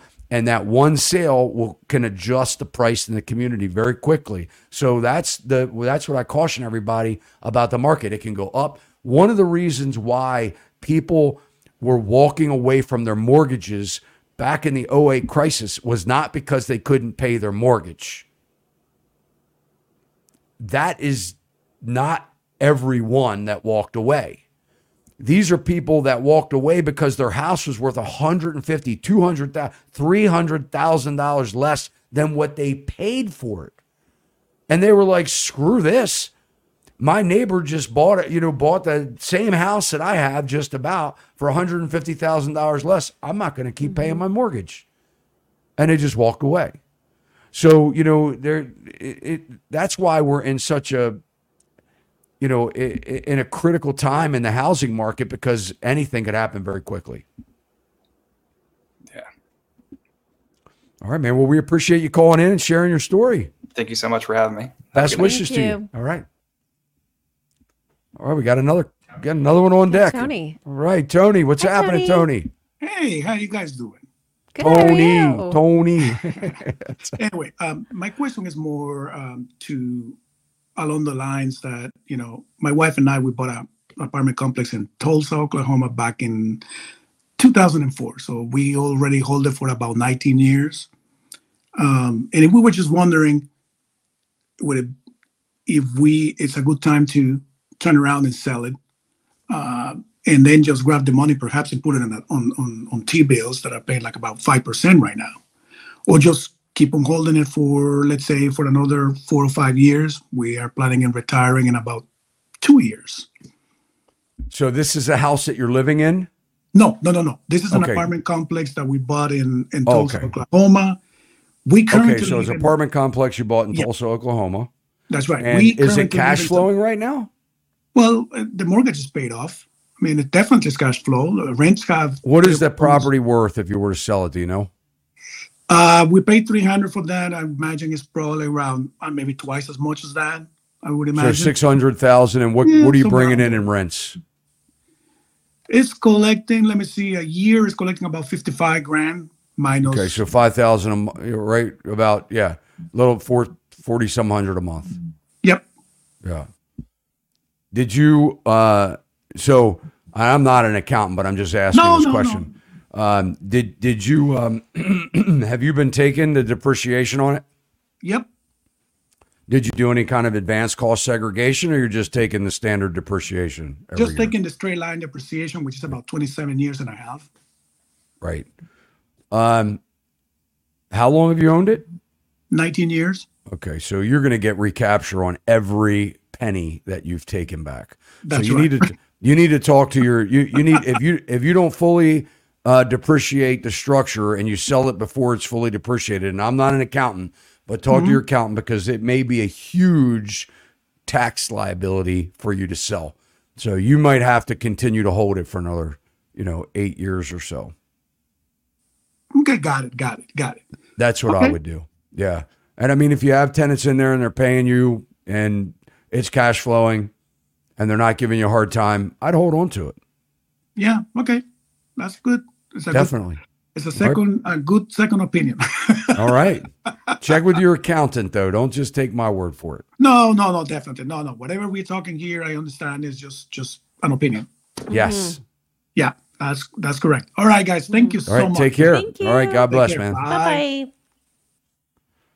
bye. All right. We got Victor on Victor. deck here. What's up, Victor? How are you, man? Hey Hello. guys, thank you. Can you hear me? Yeah. Yes. We got you.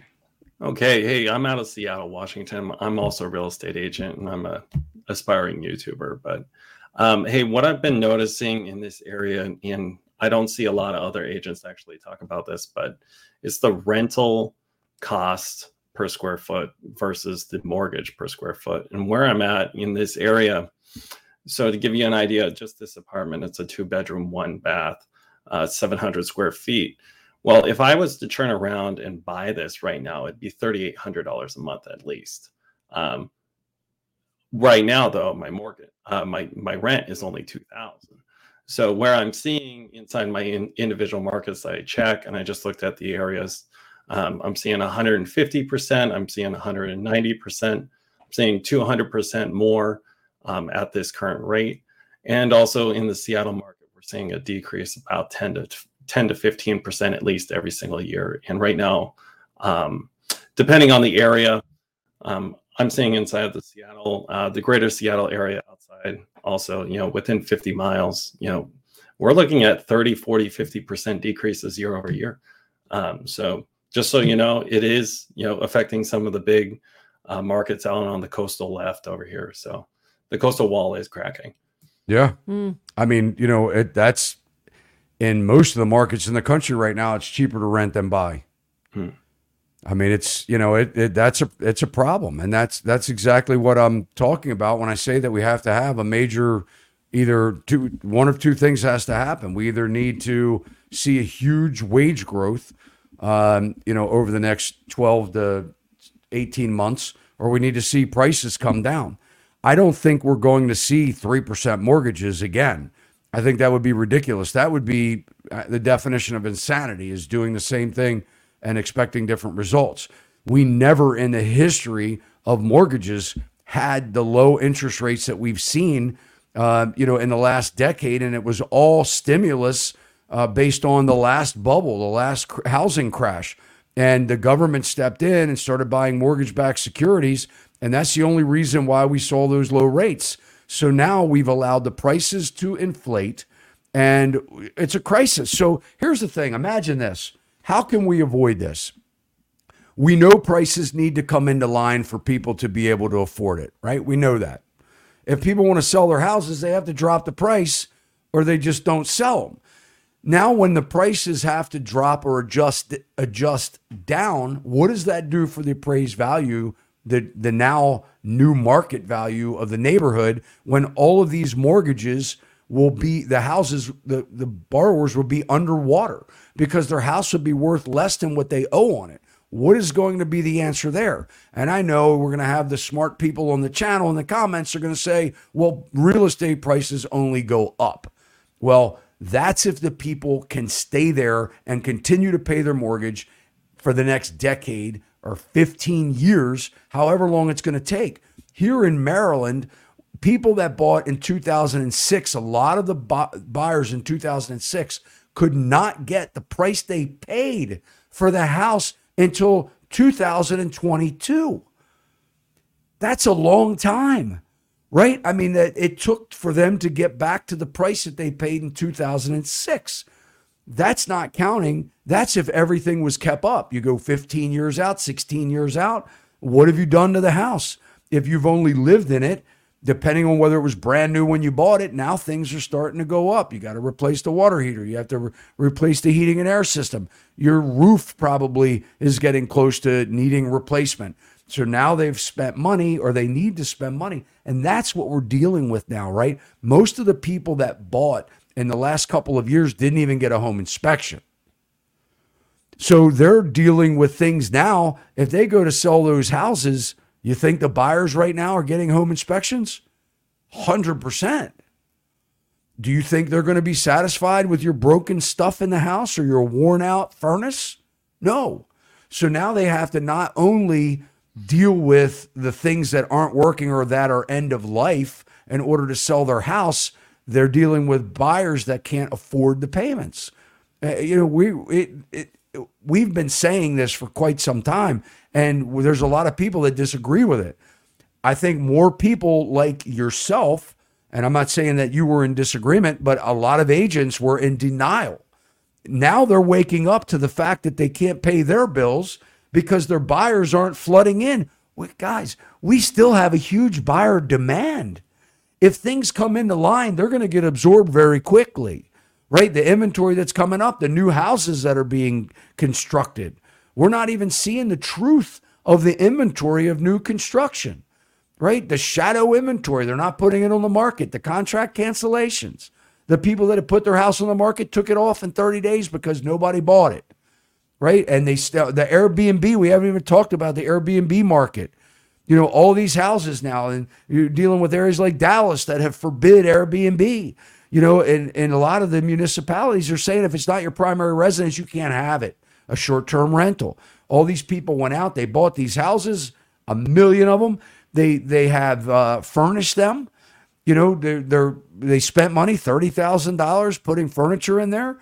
Right now they're coming to the realization that their insurance is doubling and tripling and quadrupling. That's a huge number. Now it's costing you $2,500, $3,000, $5,000 for your insurance policy when it was $12,000, right? Not to mention your property taxes. So everybody that is saying that we're not in a situation here, we're not in a crisis, that everything is good, has got their head in the sand, right? Or they're cheerleading the market, you know, and in hopes that something miraculous is going to happen. The miraculous ship sailed with COVID-19 being canceled, right? That was your once in a lifetime miraculous ship that came in that blew this market up because of the amount of money that was injected into the economy. Now we are paying the piper. We've got the euro dollar, you know, that is being traded. But I mean, if you think about the U.S. dollar, you know, we're the world's reserve currency, and what does that say? You know, we're in debt, right? We're going to run out in not too long of time. The debt load for our federal government, our debt load is going to outpace the amount of taxes that we collect from taxpayers. Then what? What happens then? We're going to raise taxes? We're going to go back to 90%, you know, income tax? It's not, I mean, things are a mess. Yeah. Things are a mess. And what you're One, saying one is thing out exactly here, right. one thing out here, just so you know, like, we're looking at, incomes, and, I go through the Census Bureau and I figure that out, but the average income in this area is between 90 and $130,000. And, our prices on average, I'm looking at them right now, are like 1.2, 1.3. We're 9 or 10, times income at this point in time. It doesn't and I'm work. also looking at, right now on the Seattle, the greater Seattle, the time on market, what the MLS is telling us isn't exactly true, because, I'm pulling all these numbers and we're at like 50, 60, 70 days on market right now. So if you miss your window on your sale, you're going to be sitting there and sucking wind. Just last week, I was at a house that was half a mile from here. It was $2.7 million. No one's came in there for the last like 30 days. They're taking it off the market. And they advertise that right then and there. They're like, we're going to take it off of the market at the end of the week unless you're going to bring a seller. Well, I told her, quite frankly, you're actually about 700,000 above the market right now. So that's some things that we're seeing out here. And You didn't make a friend there, did you? What was that? You didn't make a friend on that one. No, I didn't make a friend, and I just got banned from a Facebook account, a Facebook group. I'm out here talking. I got in a fight with one of my mortgage people this last week because I'm pretty honest about these numbers, and I really think that it's going to be the agents like you guys being honest out there, and you got to be direct, because these people, they're signing up for a 30-year mortgage. I want to be here in 30 years. Thank you. The ship has sailed. I don't think we're ever going to see another run like this. If we look at the bubble, just look at the history of home prices on the Fred chart. All you have to do is look in the history of the prices. We have never seen prices skyrocket ever like they have. We have not had wage growth. Look, in 1983 to 1983 to 2000, I think it was. Home prices at that point in time went up like 300%. Wage growth was 17%. It does. Look, there you go. Joe's pulled it up. Pull it back up, Joe. Look at this. Look at the chart. Mm-hmm. It's crazy. Look at the 2008 downturn. That ain't nothing like we're going to see. Right? Look how high we were. We're going to see, what it's going to be crazy. This is just my opinion. I don't have a crystal ball, but this is my opinion. It doesn't make sense. I think that the next, we'll see what next magic, what kind of magic the Fed pulls out of their magic hat. But I think they've got themselves into a situation where they're scratching their head and they go, wait a minute, if we drop interest rates right now, what is that going to do to the market? Well, according to Barbara Corcoran, home prices are going to soar. If you don't buy now, you're going to miss your golden opportunity. I don't even know who she's talking. Who is she talking about that can afford higher home prices? We were having. Let me just say this. How long have you been a real estate agent? 2.5 years, 10 years corporate sales before this. Okay, so 6 years Marine Corps also. Okay, just so I can contextualize. So here's the thing. People couldn't afford it where the prices are right now when interest rates were 4%. They couldn't afford it. They needed mom and dad. First-time buyers needed mom and dad to give them $50,000, $80,000, $100,000. That's not affording a house. That's getting bailed out by mom and dad. Right? So if we look at it and we go, okay, well, if interest rates drop to 4%, 5%, they're not. But if they do, what is that going to do? They couldn't afford it then. They're not going to afford it now. The only difference is mom and dad are going to have to look at it and say, do I have enough money to even live if I give you another $50,000? If I give my kid 50 grand to buy a house right now? They weren't helping the situation. They exasperated the situation by helping their kids. A lot of times, look, they just bought a permanent, donation, monthly donation to their kid. Now they're going to buy their kid a heating and air system.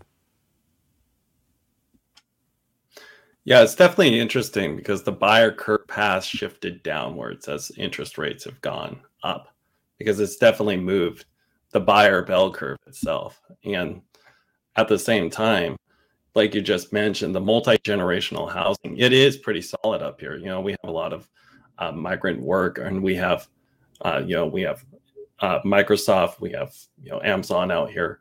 We're a big tech, central area. If I have a house that has a second bedroom in it, a second primary, that's going to be a huge seller right then and there.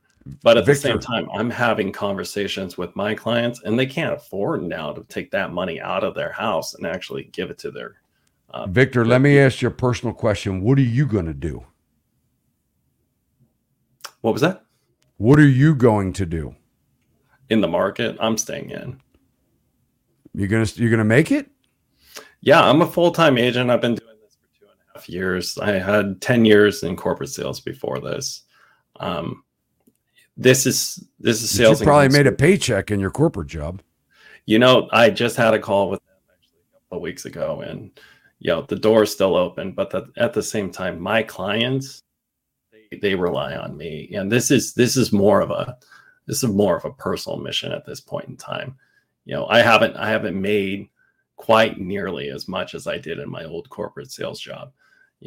But at the same, I'm out here putting my nose to the grindstone and sticking. I respect that, man. So am I. I mean, I respect that. I mean, you've got to be brutally honest with your clients, and you can't. I mean, you got to have to put their needs in front of yours, and it's hard to do when you're sitting there going, "Oh man, I need a commission check."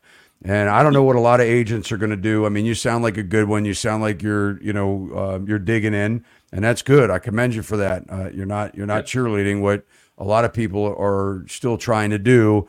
I mean, I see the post all the time. Hey, the interest rates dropped 1/4 of a point. You better hurry up now, guys. You better jump in. You better buy the house. What you better do is you better make a checklist. And if the house doesn't check 90% of the boxes, you better not buy it.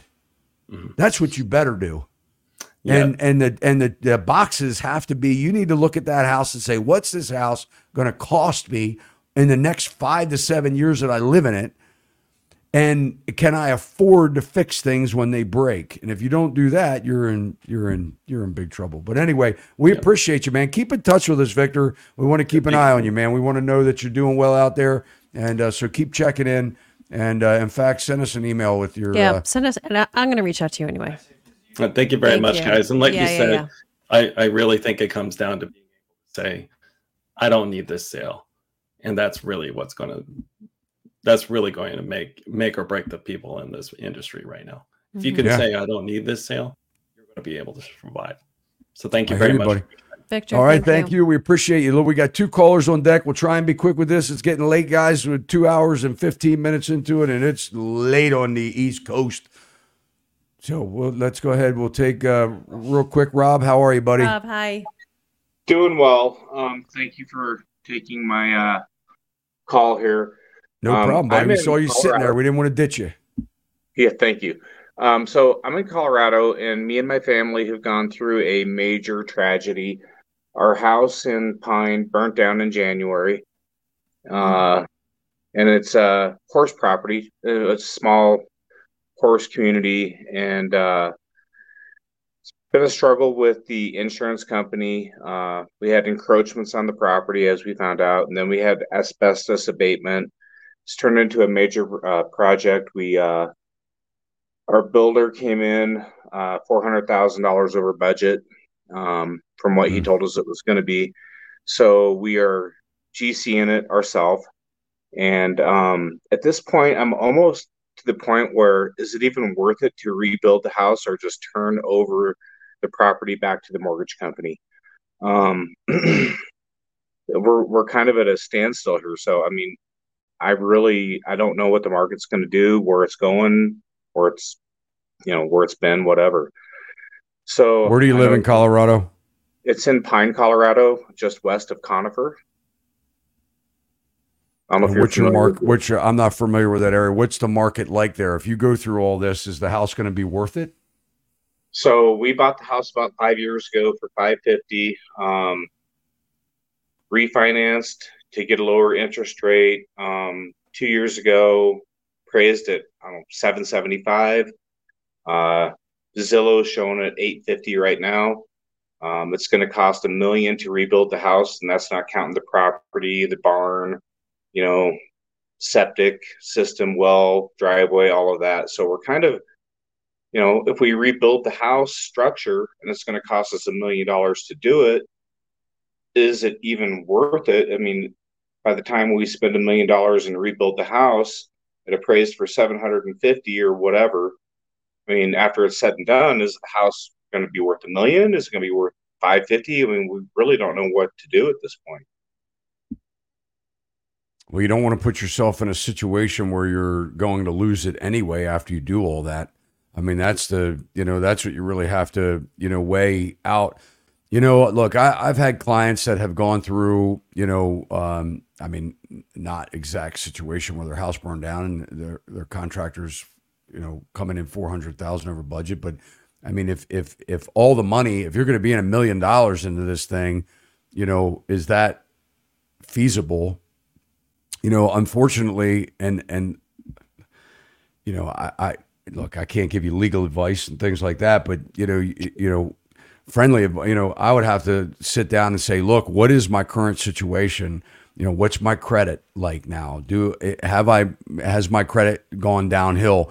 How much is it going to affect me to let this thing go and rebuild? There's a certain amount, man, of, somebody that's been through a couple major downturns in the industry. I mean, look, I can remember, having a big builder when I was a prime contractor for a big builder owed me a lot of money, and man, they didn't pay me. And I mean, I know what it's like to go through some tough times. And sometimes, man, it's just not worth it. It's like you make yourself sick worrying about it. And, sometimes there's a relief in just cutting bait, and just getting on with life. It's not going to, what you don't want it to do is put you in the ground, right? I mean, it's you can't worry about that. So it's only a house. It's only, at the end of the day, it's only credit. It's only, look, sometimes life itself is more important and peace of mind. So you're in a tough spot. I mean, that's a hard decision. But if I were thinking about it, I would have to weigh hard the upside and the downside of trying to make this thing work or just letting it go. Right. And I got you there.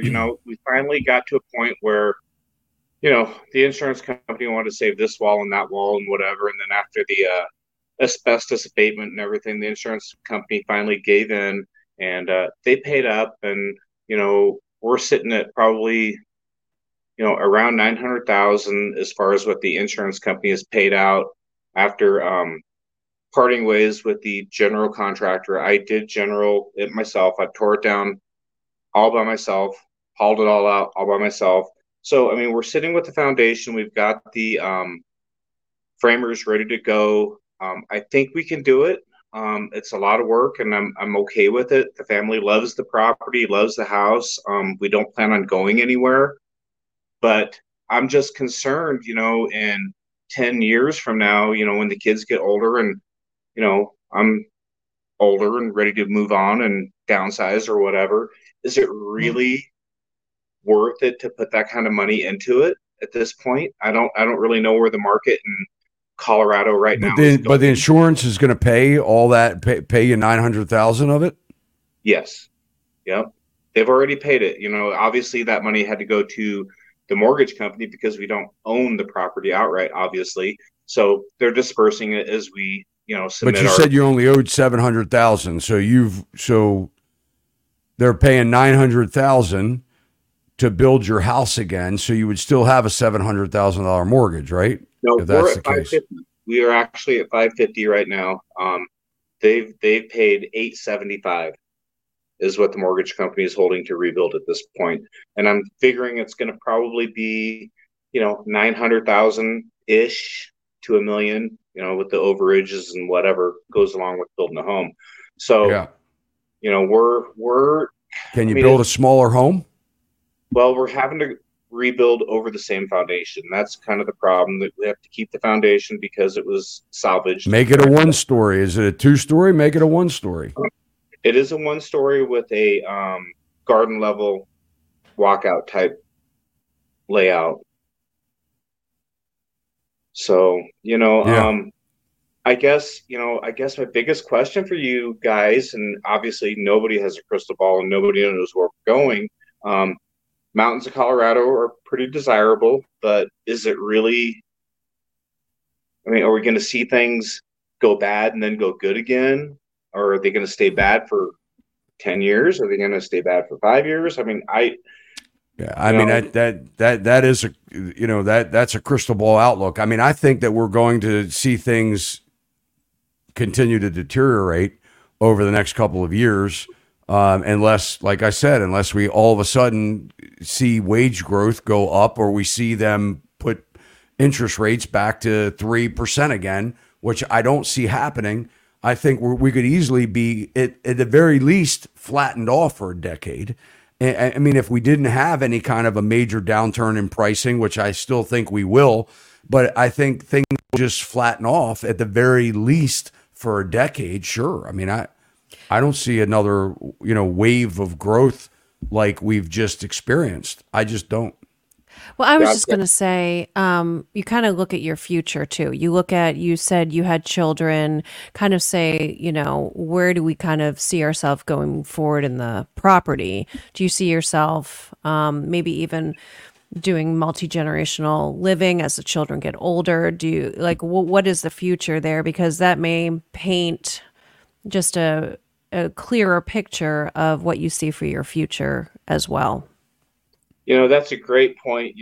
As we see our kids getting older, and that's kind of the floor plan that we're trying to lay out, is the basement for the kids, because they're not going to be able to go out and get a mortgage on their own. They're going to be staying with us probably until they're 22, 23 years old, even at this point. These younger kids and this younger generation, they're not going to be able to buy a house like we did when we were 23 years old. We went out and we picked up the old HUD home and fixed it and lived in it and whatnot. But this isn't happening for this generation. Yeah, that's stuff that I would think about because you're so, in the immediate, what's happening right now, it's very unsettling, I'm sure. But I think if you kind of just looked at what the future was going to be like and then thought about your children, and it sounds like you love the property. It sounds like it's a beautiful area. You may be sad even to leave that. So just my 2 cents. Well, and that is absolutely true. But, we have to think about me and my wife's retirement and when we are done working and whatnot. And is this something that's actually an investment? Is it something that we can sell and make money on? Or is it something we're going to sit on for the next 10, 15, 20 years before we even see any kind of return on it? I don't really know. This subdivision, our house was built in 77. Most of the homes in the subdivision are around that age.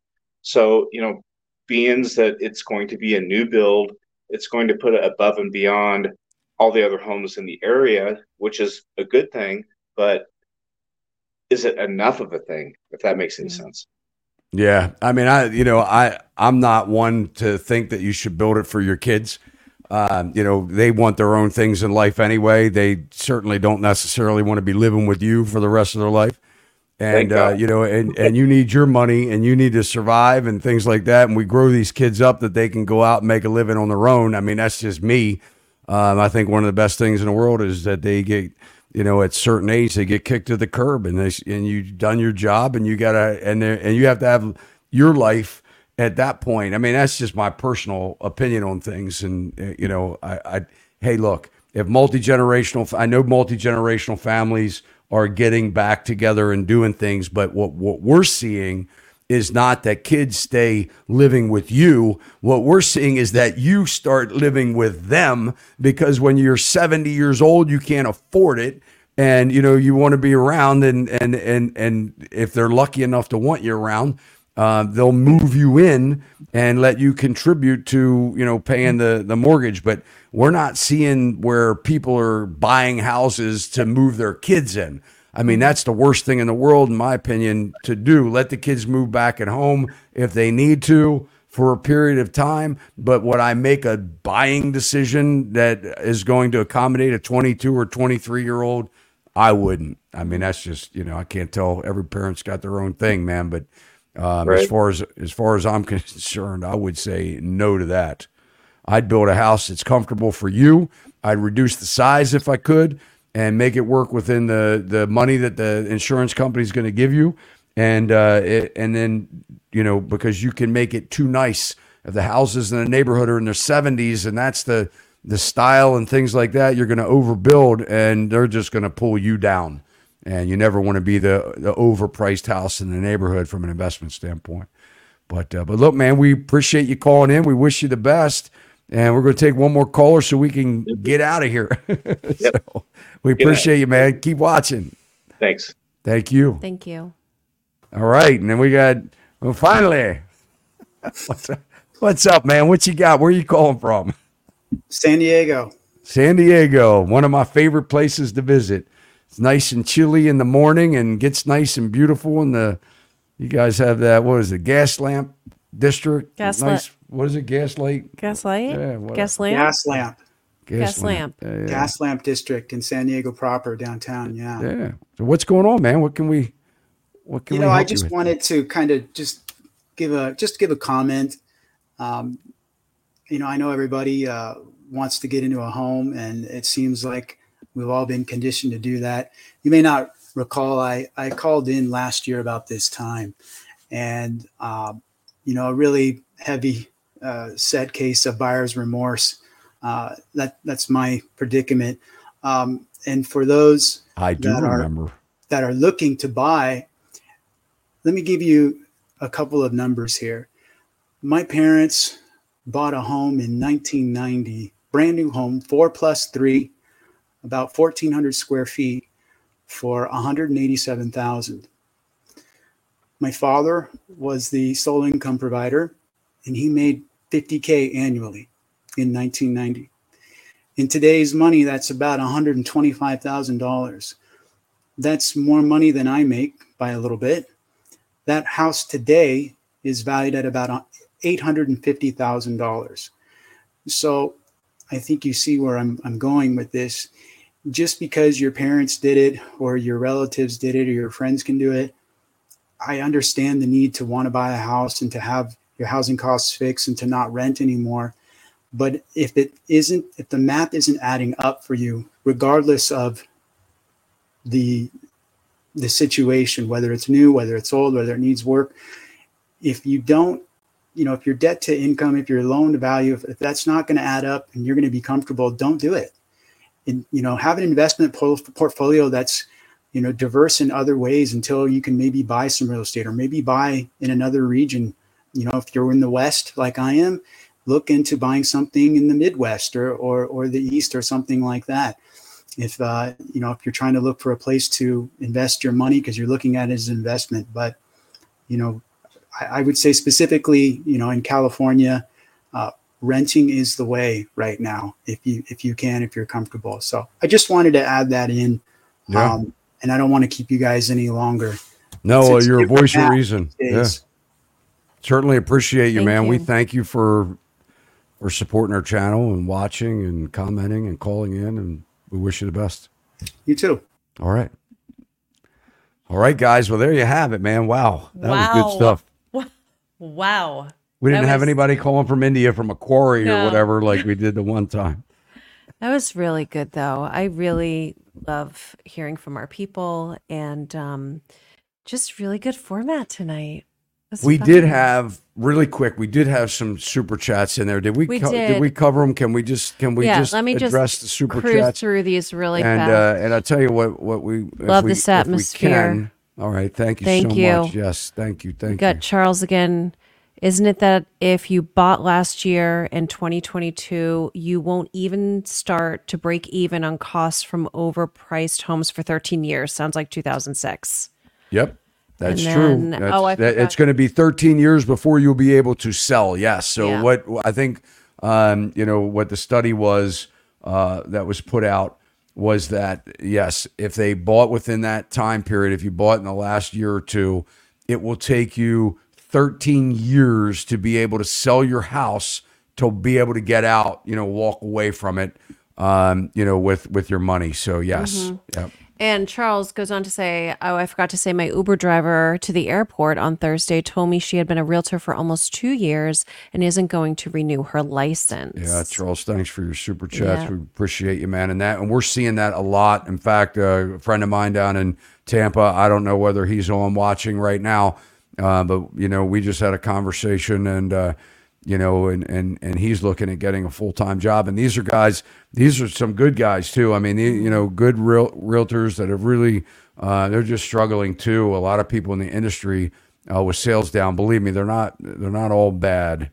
As much as people are angry at agents, and I get it, I do understand.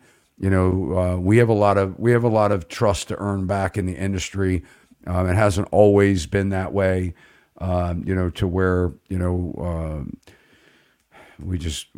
we made it very low barrier of entry to get in, and then leaders just haven't been doing their job. Brokers haven't been doing their job. Managers haven't been doing their job. They replaced the client, the buyer, and the seller. They put the real estate agent as the client in these brokerages, and they made them the focus, the profit center. And instead of protecting the buyers and the sellers, the clients that really make it happen. And we did a very bad job in our industry over the last several decades, and we got a lot to get back. So I welcome the change. I think the transparency is welcome. It's good, and I think that you guys, we appreciate you watching our channel.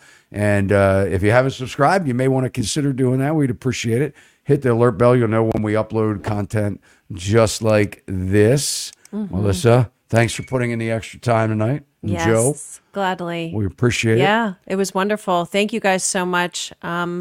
Really, really awesome show. Yeah, and guys, the biggest compliment you can do for us is to share Yes. the video, because a lot of people need to hear this information, and this is not what you're hearing on mainstream media, guys. And look at the participation. I mean, look at the stories, the lives, the people, the real people that are out there. That's what it's all about. We know I believe there are more people, good people out there than there are bad. I believe that. And, but we can share this type of content and really help a lot of people. I feel really help a lot of people. And guys, worst case scenario, it's just some precautions out there. Yeah. Just to slow down, make sure you're doing the right thing and that you're thinking about things. And we love you. We appreciate it, and have a good night. Have a good night. All right. See you next time. See you next time.